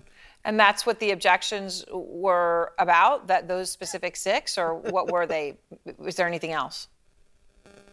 Yeah, so it's really interesting. Most of the objections are actually around the writings that are suggested as part of this coursework because they come from Black thought leaders or activists or historians who the DeSantis administration says have pushed for ideologies that they don't want being taught in Florida schools, like communism. Now, I talked to a teacher who is currently instructing this class at a high school, and she is just baffled by this assertion that this is somehow injecting politics or ideology.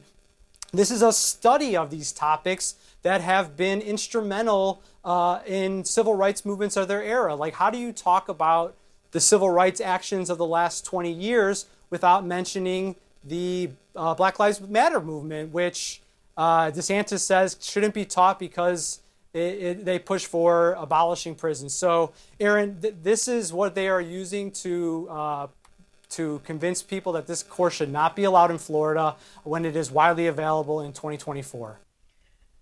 My question is this: 100 and something topics in the AP course. You have issues with 6. Why not address those 6? Why scratch the entire course? Why not say to those who put the syllabus together, hey, let us revise these 6 things because these are my reasons why. As far as queer, and anything around LGBTQ, we want to remove that. Okay, I understand that. But you're going to scrap the whole thing because of a few things? How does that make sense? And nobody's saying to abolish prisons. Nobody said that. We're saying make the judicial system fair. We're asking for equality. Oh, you have a problem with that? Did Ron DeSantis sit down and go through the syllabus, or did he have a set of yes people below him that just found these few things and said, we ban the whole thing? They did not take the time to go through the entire syllabus. Now, when you present a document to anybody, and a part of it is off or it needs to be reconstructed, what? Do you tear up the whole document, or you just work on that fragment?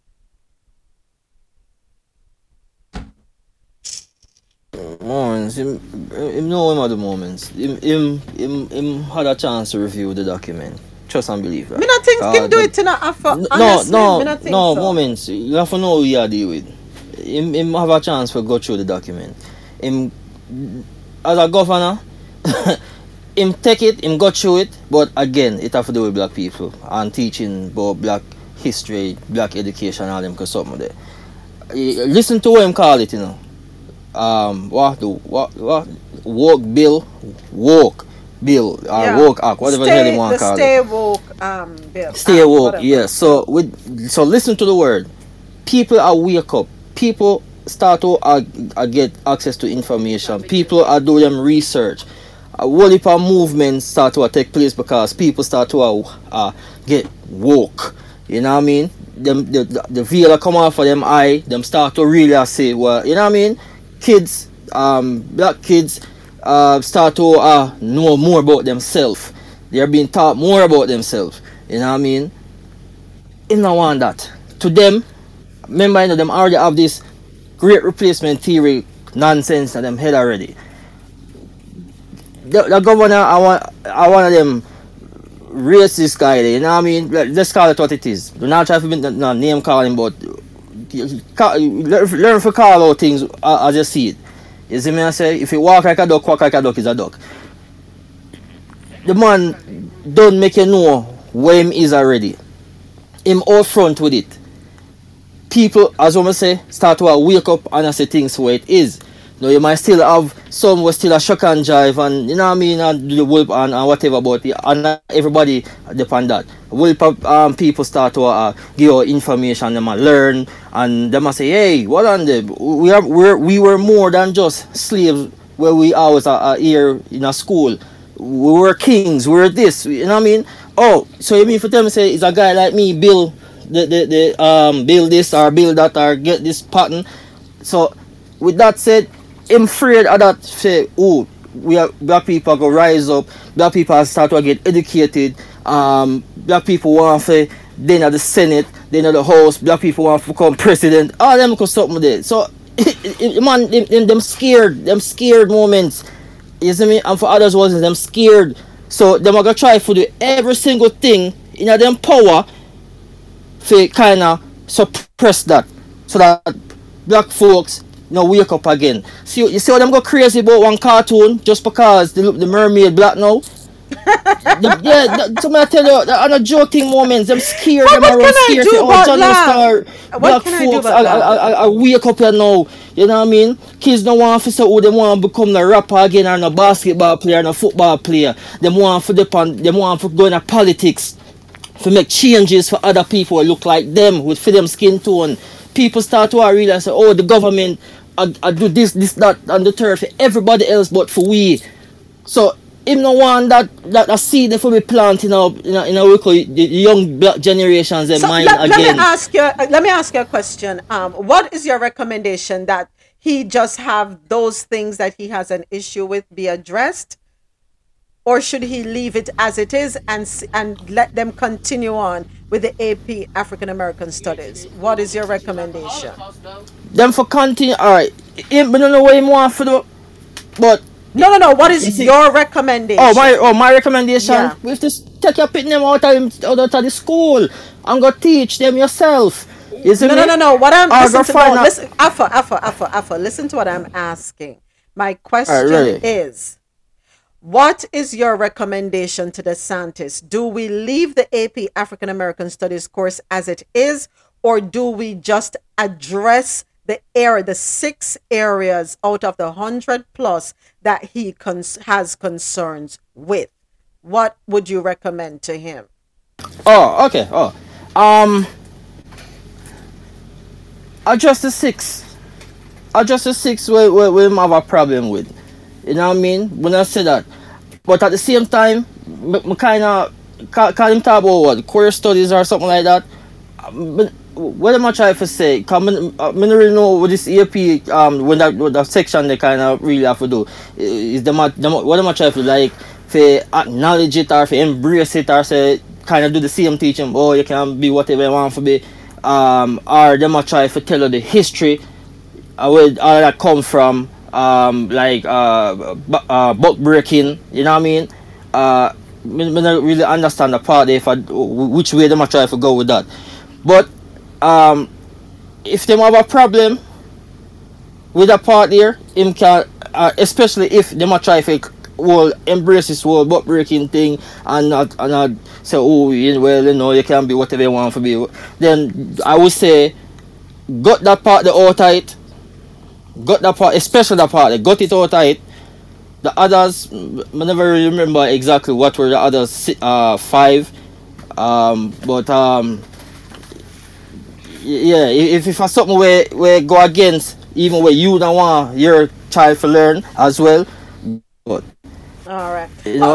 Yeah. All right, thank you, Alpha. It's time for us to take a quick break, and I'll be right back. Give me just a second.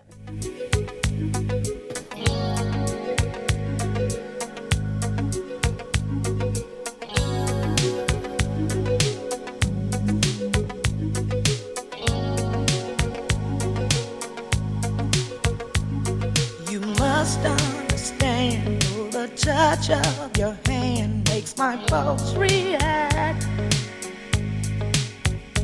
That it's only the thrill of boy meeting girl opposites attract.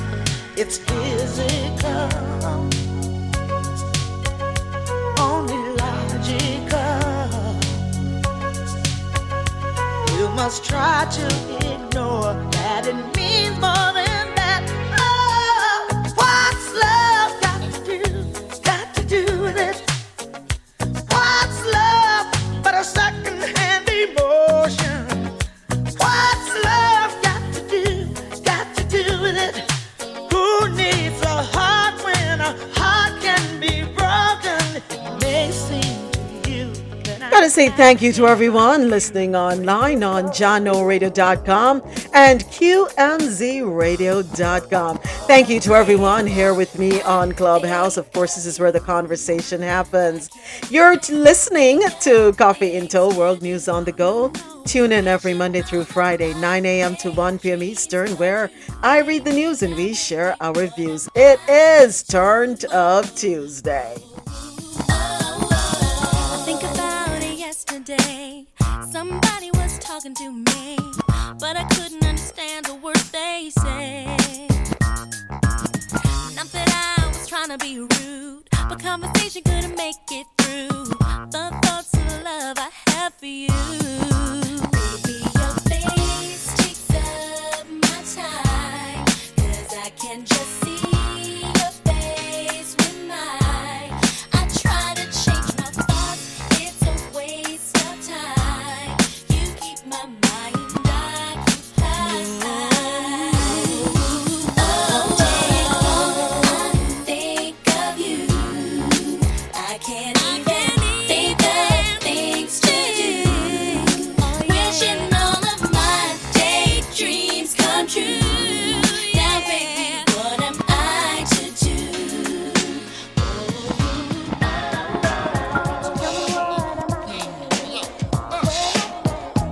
Catch your groove, girl, catch your groove, that's right. Hold the man allowed to make you moist and wet. Hold the man allowed to make you moan and sweat. Hold the man allowed to make you scream out, yes. Mr. Lover, Now the man allowed to make you moist and wet. Hold the man allowed to make you moan and sweat. Hold the man allowed to make you scream out, yes. Sweet, succulent, and fine. A twinkling, yeah, you're my darling divine. I love the way you move and all the way you design. You're running laps from my mind. Forget that corny line. Now let me hit you off now with this question sign. You seem to be the type for me to wine and dine. A little candlelight dinner toasted over some wine. Well, I will hit you off now with this lyrical rhyme. Mr. Lover, keep you rockin', Mr. Lover, keep you rockin', Mr. Lover, keep you rockin' and swing. Mr. Lover, keep you rockin', Mr. Lover, keep you rockin', Mr. Lover, keep you rockin' and swing. Sing, girl.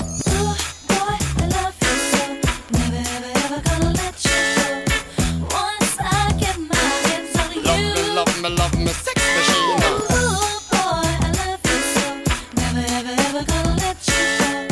I hope you feel the same way too. DJ, step in my caravan of love, so I can love you down and give you hot oil rub. Give me for wet, kisses with your person touch. Hey, you gotta bounce to this like this. You almost gotta watch to this. Let's skate. I don't wanna let go. No, I should. I can't leave you alone. 'Cause you're so disarming and caught up in the midst of you. And I cannot resist. Do the things you wanna do. The way I used to do.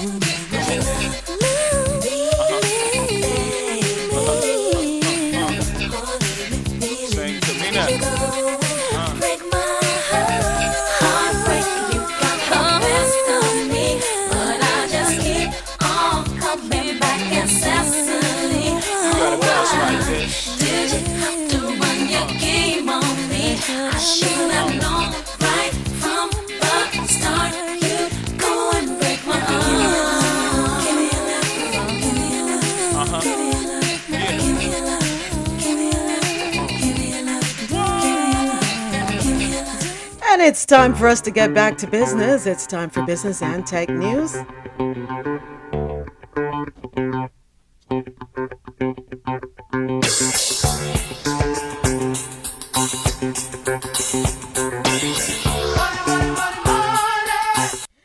So thank you so much, everyone, for staying tuned in online on QMZRadio.com and JohnNoRadio.com. And again, thank you to everyone here with me on Clubhouse.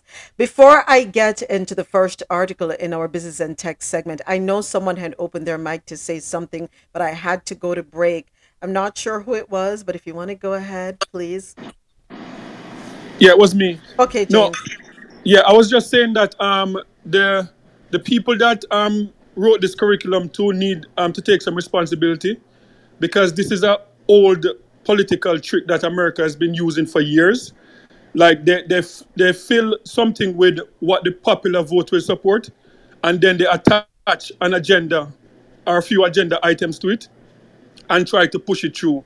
Republicans have done it with like big spending and infrastructure, and they attach certain things to it that they know the Democrats are not going to vote for, and the Democrats do it. So I think, yeah, they have to take some responsibility too, because they know once they put certain things in it, they're going to shut it down, because the base, the conservative base, don't want to hear anything like that in it. So they could have presented a bill without limit the controversy or stuff in it that they know that conservative people are not going to support. All right. Thank you, James. Thank you so much. Okay, first up in business and tech news, Southwest pilots and others to get bonus pay for working during the meltdown. Story courtesy of CNN. Southwest Airlines has agreed to pay its pilots an estimated $45 million in bonus gratitude pay for working through the company's service meltdown during the holiday travel period at the end of last year. The airline said it will also compensate other employee groups who worked through the period, although it did not immediately identify which employees or how much they'll receive. Southwest has about 9,400 pilots.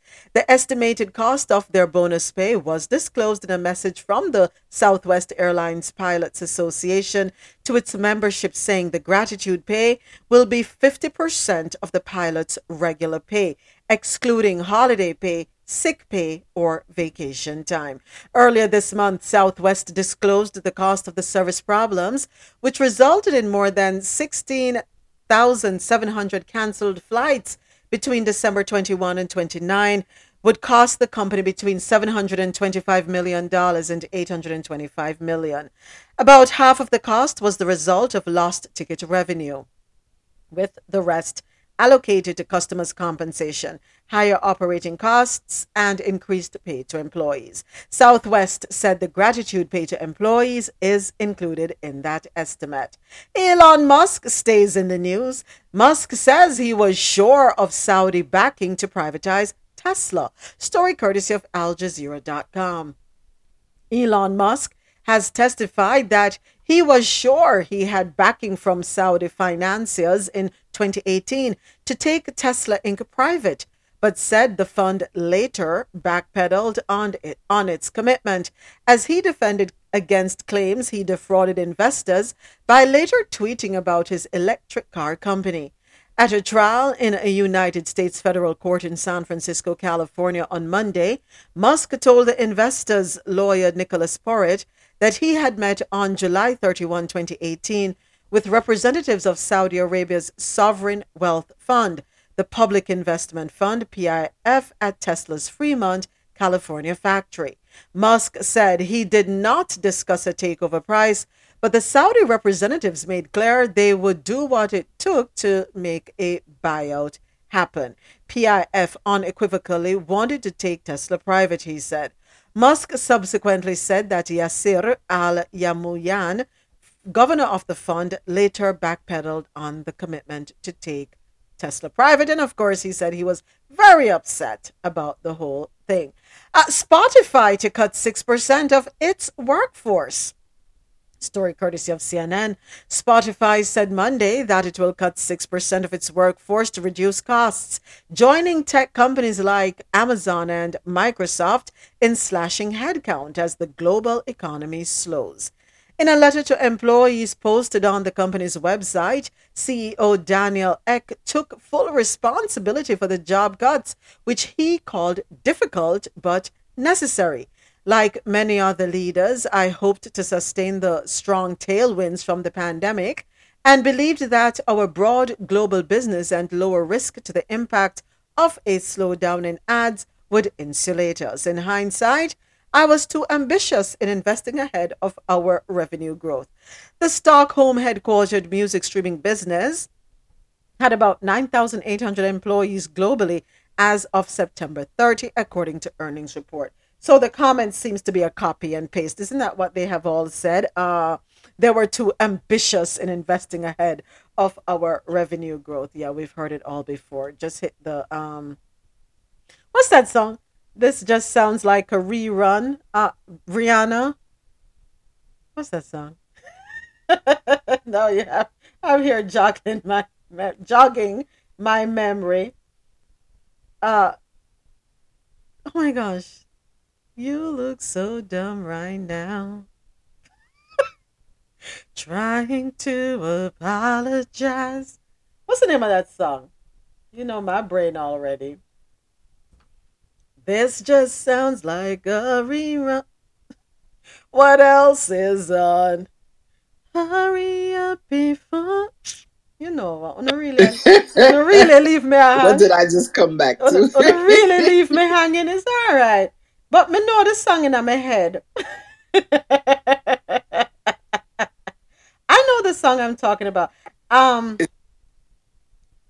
Hurry up before the sprinkler comes up. Was it Rihanna or is it Beyonce? Take a bow. Thank you. Thank you. Who said that? Who said that? Who said that? Of course, I don't know the Rasta the King. Well, this is what it's all sounding like.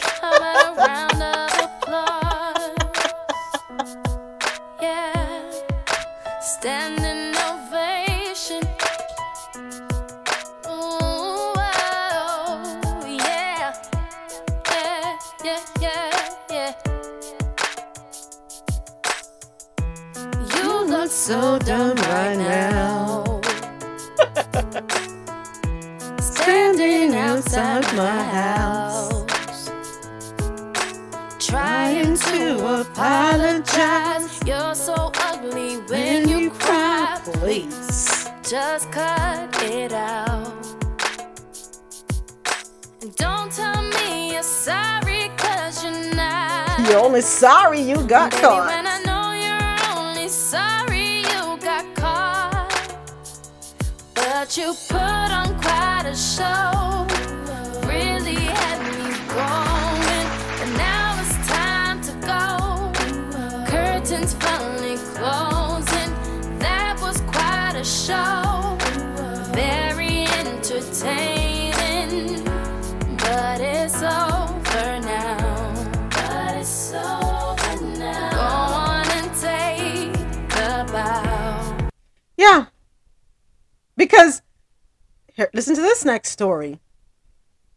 Didn't we say last week that this particular company that I'm going to talk about, they were cutting how many thousands of jobs? Okay. Microsoft confirms it is investing billions in Chat GPT creator OpenAI. What do you call it? OpenAI. Story courtesy of CNN. Microsoft on Monday confirmed it is making a multi-billion-dollar investment in OpenAI, the company behind the new viral chatbot tool called ChatGPT. Microsoft, an early investor in OpenAI, said it plans to expand its existing partnership with the company as part of a greater effort to add more artificial intelligence to its suite of products. In a separate blog post, OpenAI said the multi-year investment would be used to develop AI that is increasingly safe, useful, and powerful. In late November, OpenAI opened up access to ChatGPT, an AI-powered chatbot that can provide lengthy, thoughtful, and thorough responses to user prompts and questions. Its responses, while sometimes inaccurate, have stunned users, including academics and some in the tech industry. The investment comes days after Microsoft announced plans to lay off 10,000 employees as part of a broader cost-cutting measure, making it the latest tech company to reduce staff because of growing economic uncertainty.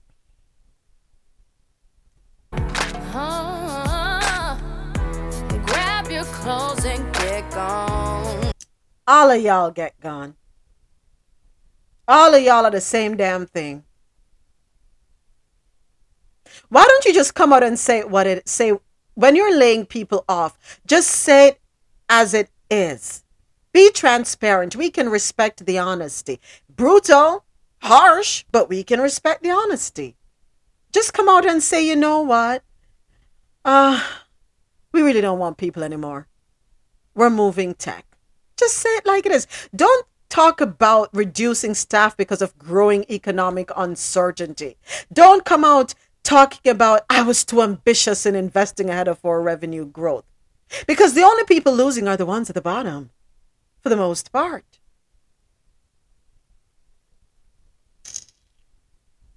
Y'all sorry as heck. Sorry.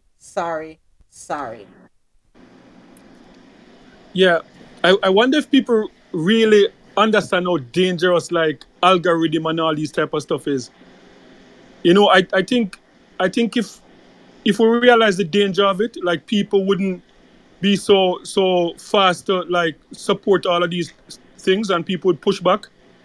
Because the thing with the algorithm is like a computer system like managing human beings. Like they're like a computer system is kind of have our destiny or the outcome of our businesses or certain structure of our life, and it's not controlled by human beings. It's controlled by a system, and that's a dangerous thing to do. Because, like, for example, you know, I use like Uber Eats and stuff like that, and Uber is controlled by algorithms. So, just one example: if you are a restaurant owner and you have one of those tablets, whenever you pause it, like just say you pause it to deal with something at your restaurant, the algorithm is set up in a way that it pushes you to the back of the line, right? And that's the computer, that's the system determining the outcome of your business. So it's not like someone like on the other end, like pushing buttons.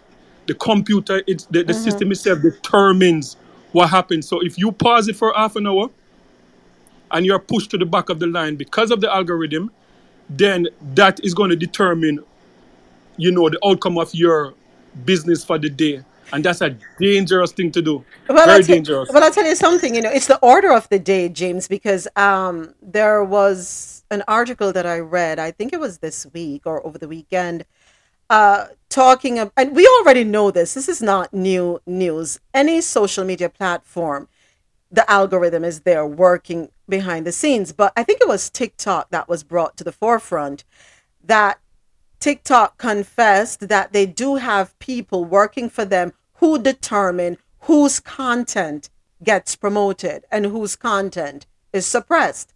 So it's the way of the world. It's what's going to happen. We can sit here and beat up our gums and argue all we want. Guess what? It's not going to change. And you know why it's not going to change? Because the powers that be, the top 1%, are going to see to it that things go in accordance with their plan. All right. So got to keep it moving. Have a few more stories to wrap up before we got to go. World Athletics in sports news.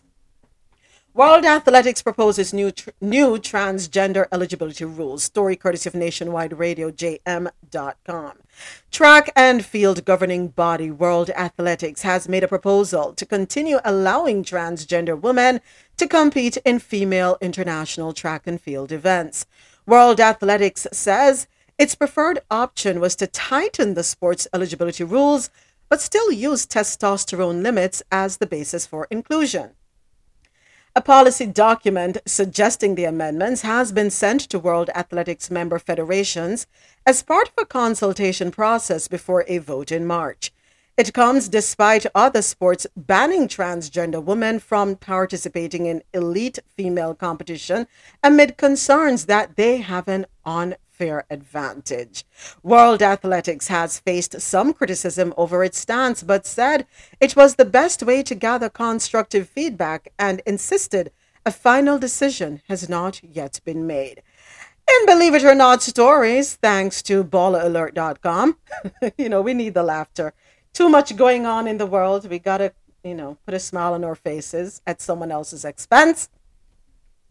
George Santos allegedly proposed to teen boyfriend while still being married to his then wife. Following the news that U.S. Representative George Santos dressed in drag, it has been revealed that the Long Island rep also proposed to his then teenage boyfriend 5 years before divorcing his wife. Good evening, everyone. As you may already know, Pedro and I have decided to join our toothbrushes. LOL. And a very few friends have been selected to share this special moment with us. Santos wrote on Facebook. You know what? Can the Republicans just put him to the side for a second and take him out of the public eye? Just for a quick second. Enough of you, Santos. We really don't want to hear any more from you, about you. Yeah, that's enough.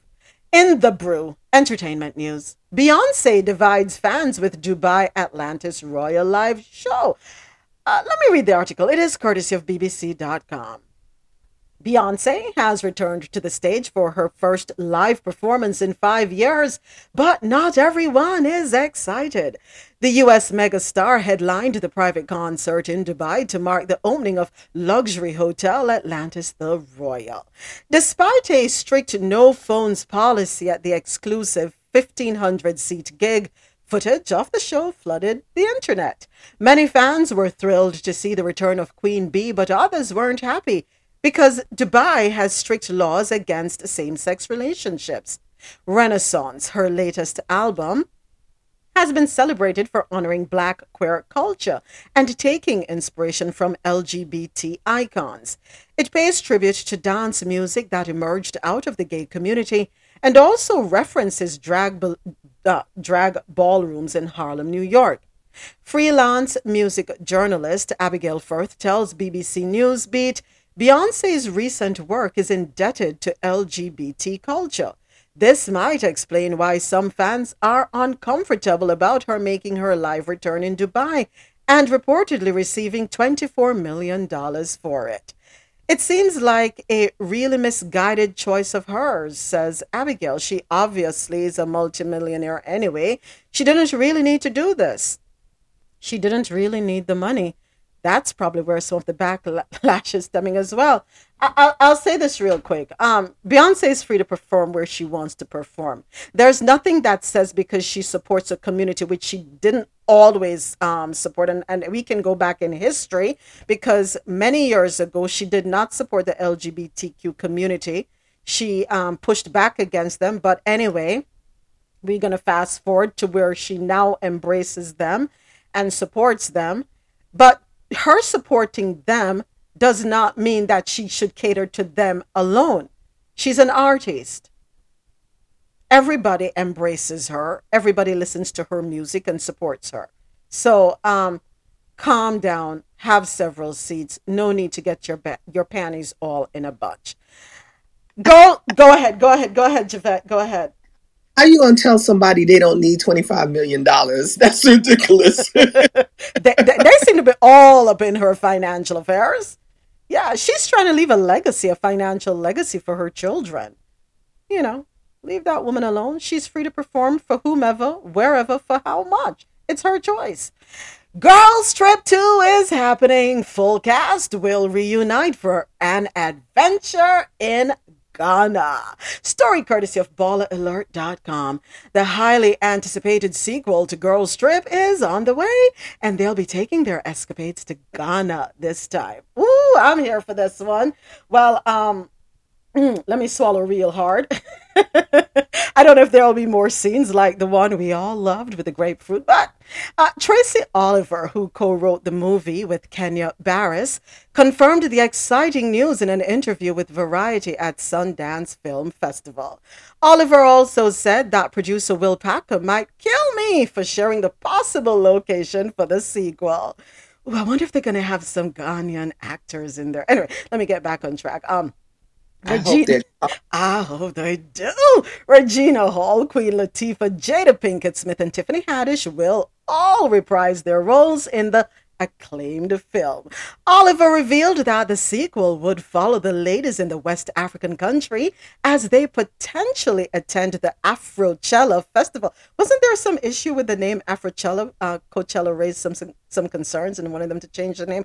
Anyway, Let me not digress. Yeah, we did talk about that. Ghana's annual cultural and music event that mimics Coachella. While it appears there is no definitive timeline yet, Oliver revealed that she's still crafting the script, but the film is indeed happening. It's officially happening. I can say that. Oliver said, I'm here for it. I want to see it. I want to watch it. And I hope they have some nice, steamy scenes. What can I say?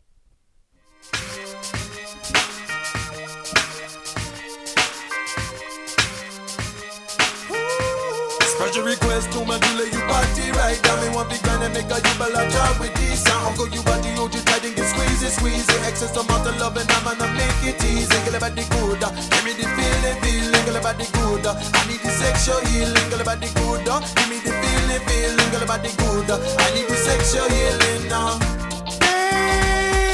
Baby, I'm hot just like an oven.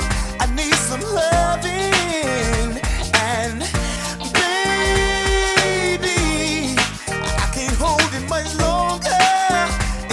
Stronger and stronger. Baby, me heart, woman like the oven. And I make it hold it longer, me need the loving. And it getting stronger when I get the feeling. Golly, won't you give me the sexual healing? Work it up, let me off the wheeling. I'm the one, no ambulance, cause I'm a heart just stealing.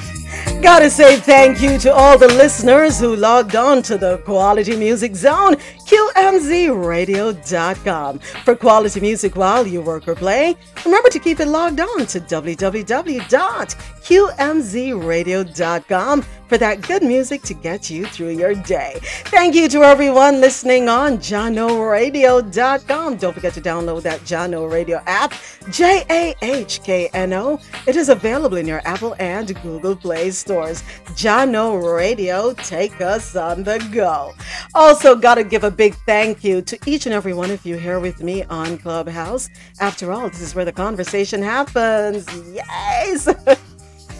I'm Moments with Me. You were listening to Coffee Until World News on the Go. Remember to tune in every Monday through Friday, 9 a.m. to 1 p.m. Eastern. This is where I read the news and we share our views. Always great conversation, shared views, varying opinions, and interesting perspectives. Don't forget you can follow me on Twitter at MeMediaMoments, on Instagram, moments_with_me_media, and on TikTok, Moments with Me Media. And here's what's coming up later on today. The Rose Solo Show live at 7 p.m. Eastern on QMZRadio.com, JahknoRadio.com, and ViscosityBlend.com. Here's a little more to take us out. Oh, Javette, it's your first time hearing this one? Oh, yeah. Yes. Okay. I'll play it for you another day, definitely. Definitely will play this one for you again. But yeah, it's an oldie but goodie. Here's a little Enrique Iglesias, Don't Turn Off the Lights. To my listeners on QMZRadio.com and JahknoRadio.com, whatever you do, wherever you go, I do ask you this one favor. Please be safe. See you tomorrow morning, 9 a.m. Eastern. This is Moments with Me, signing out. So why you gotta ask me what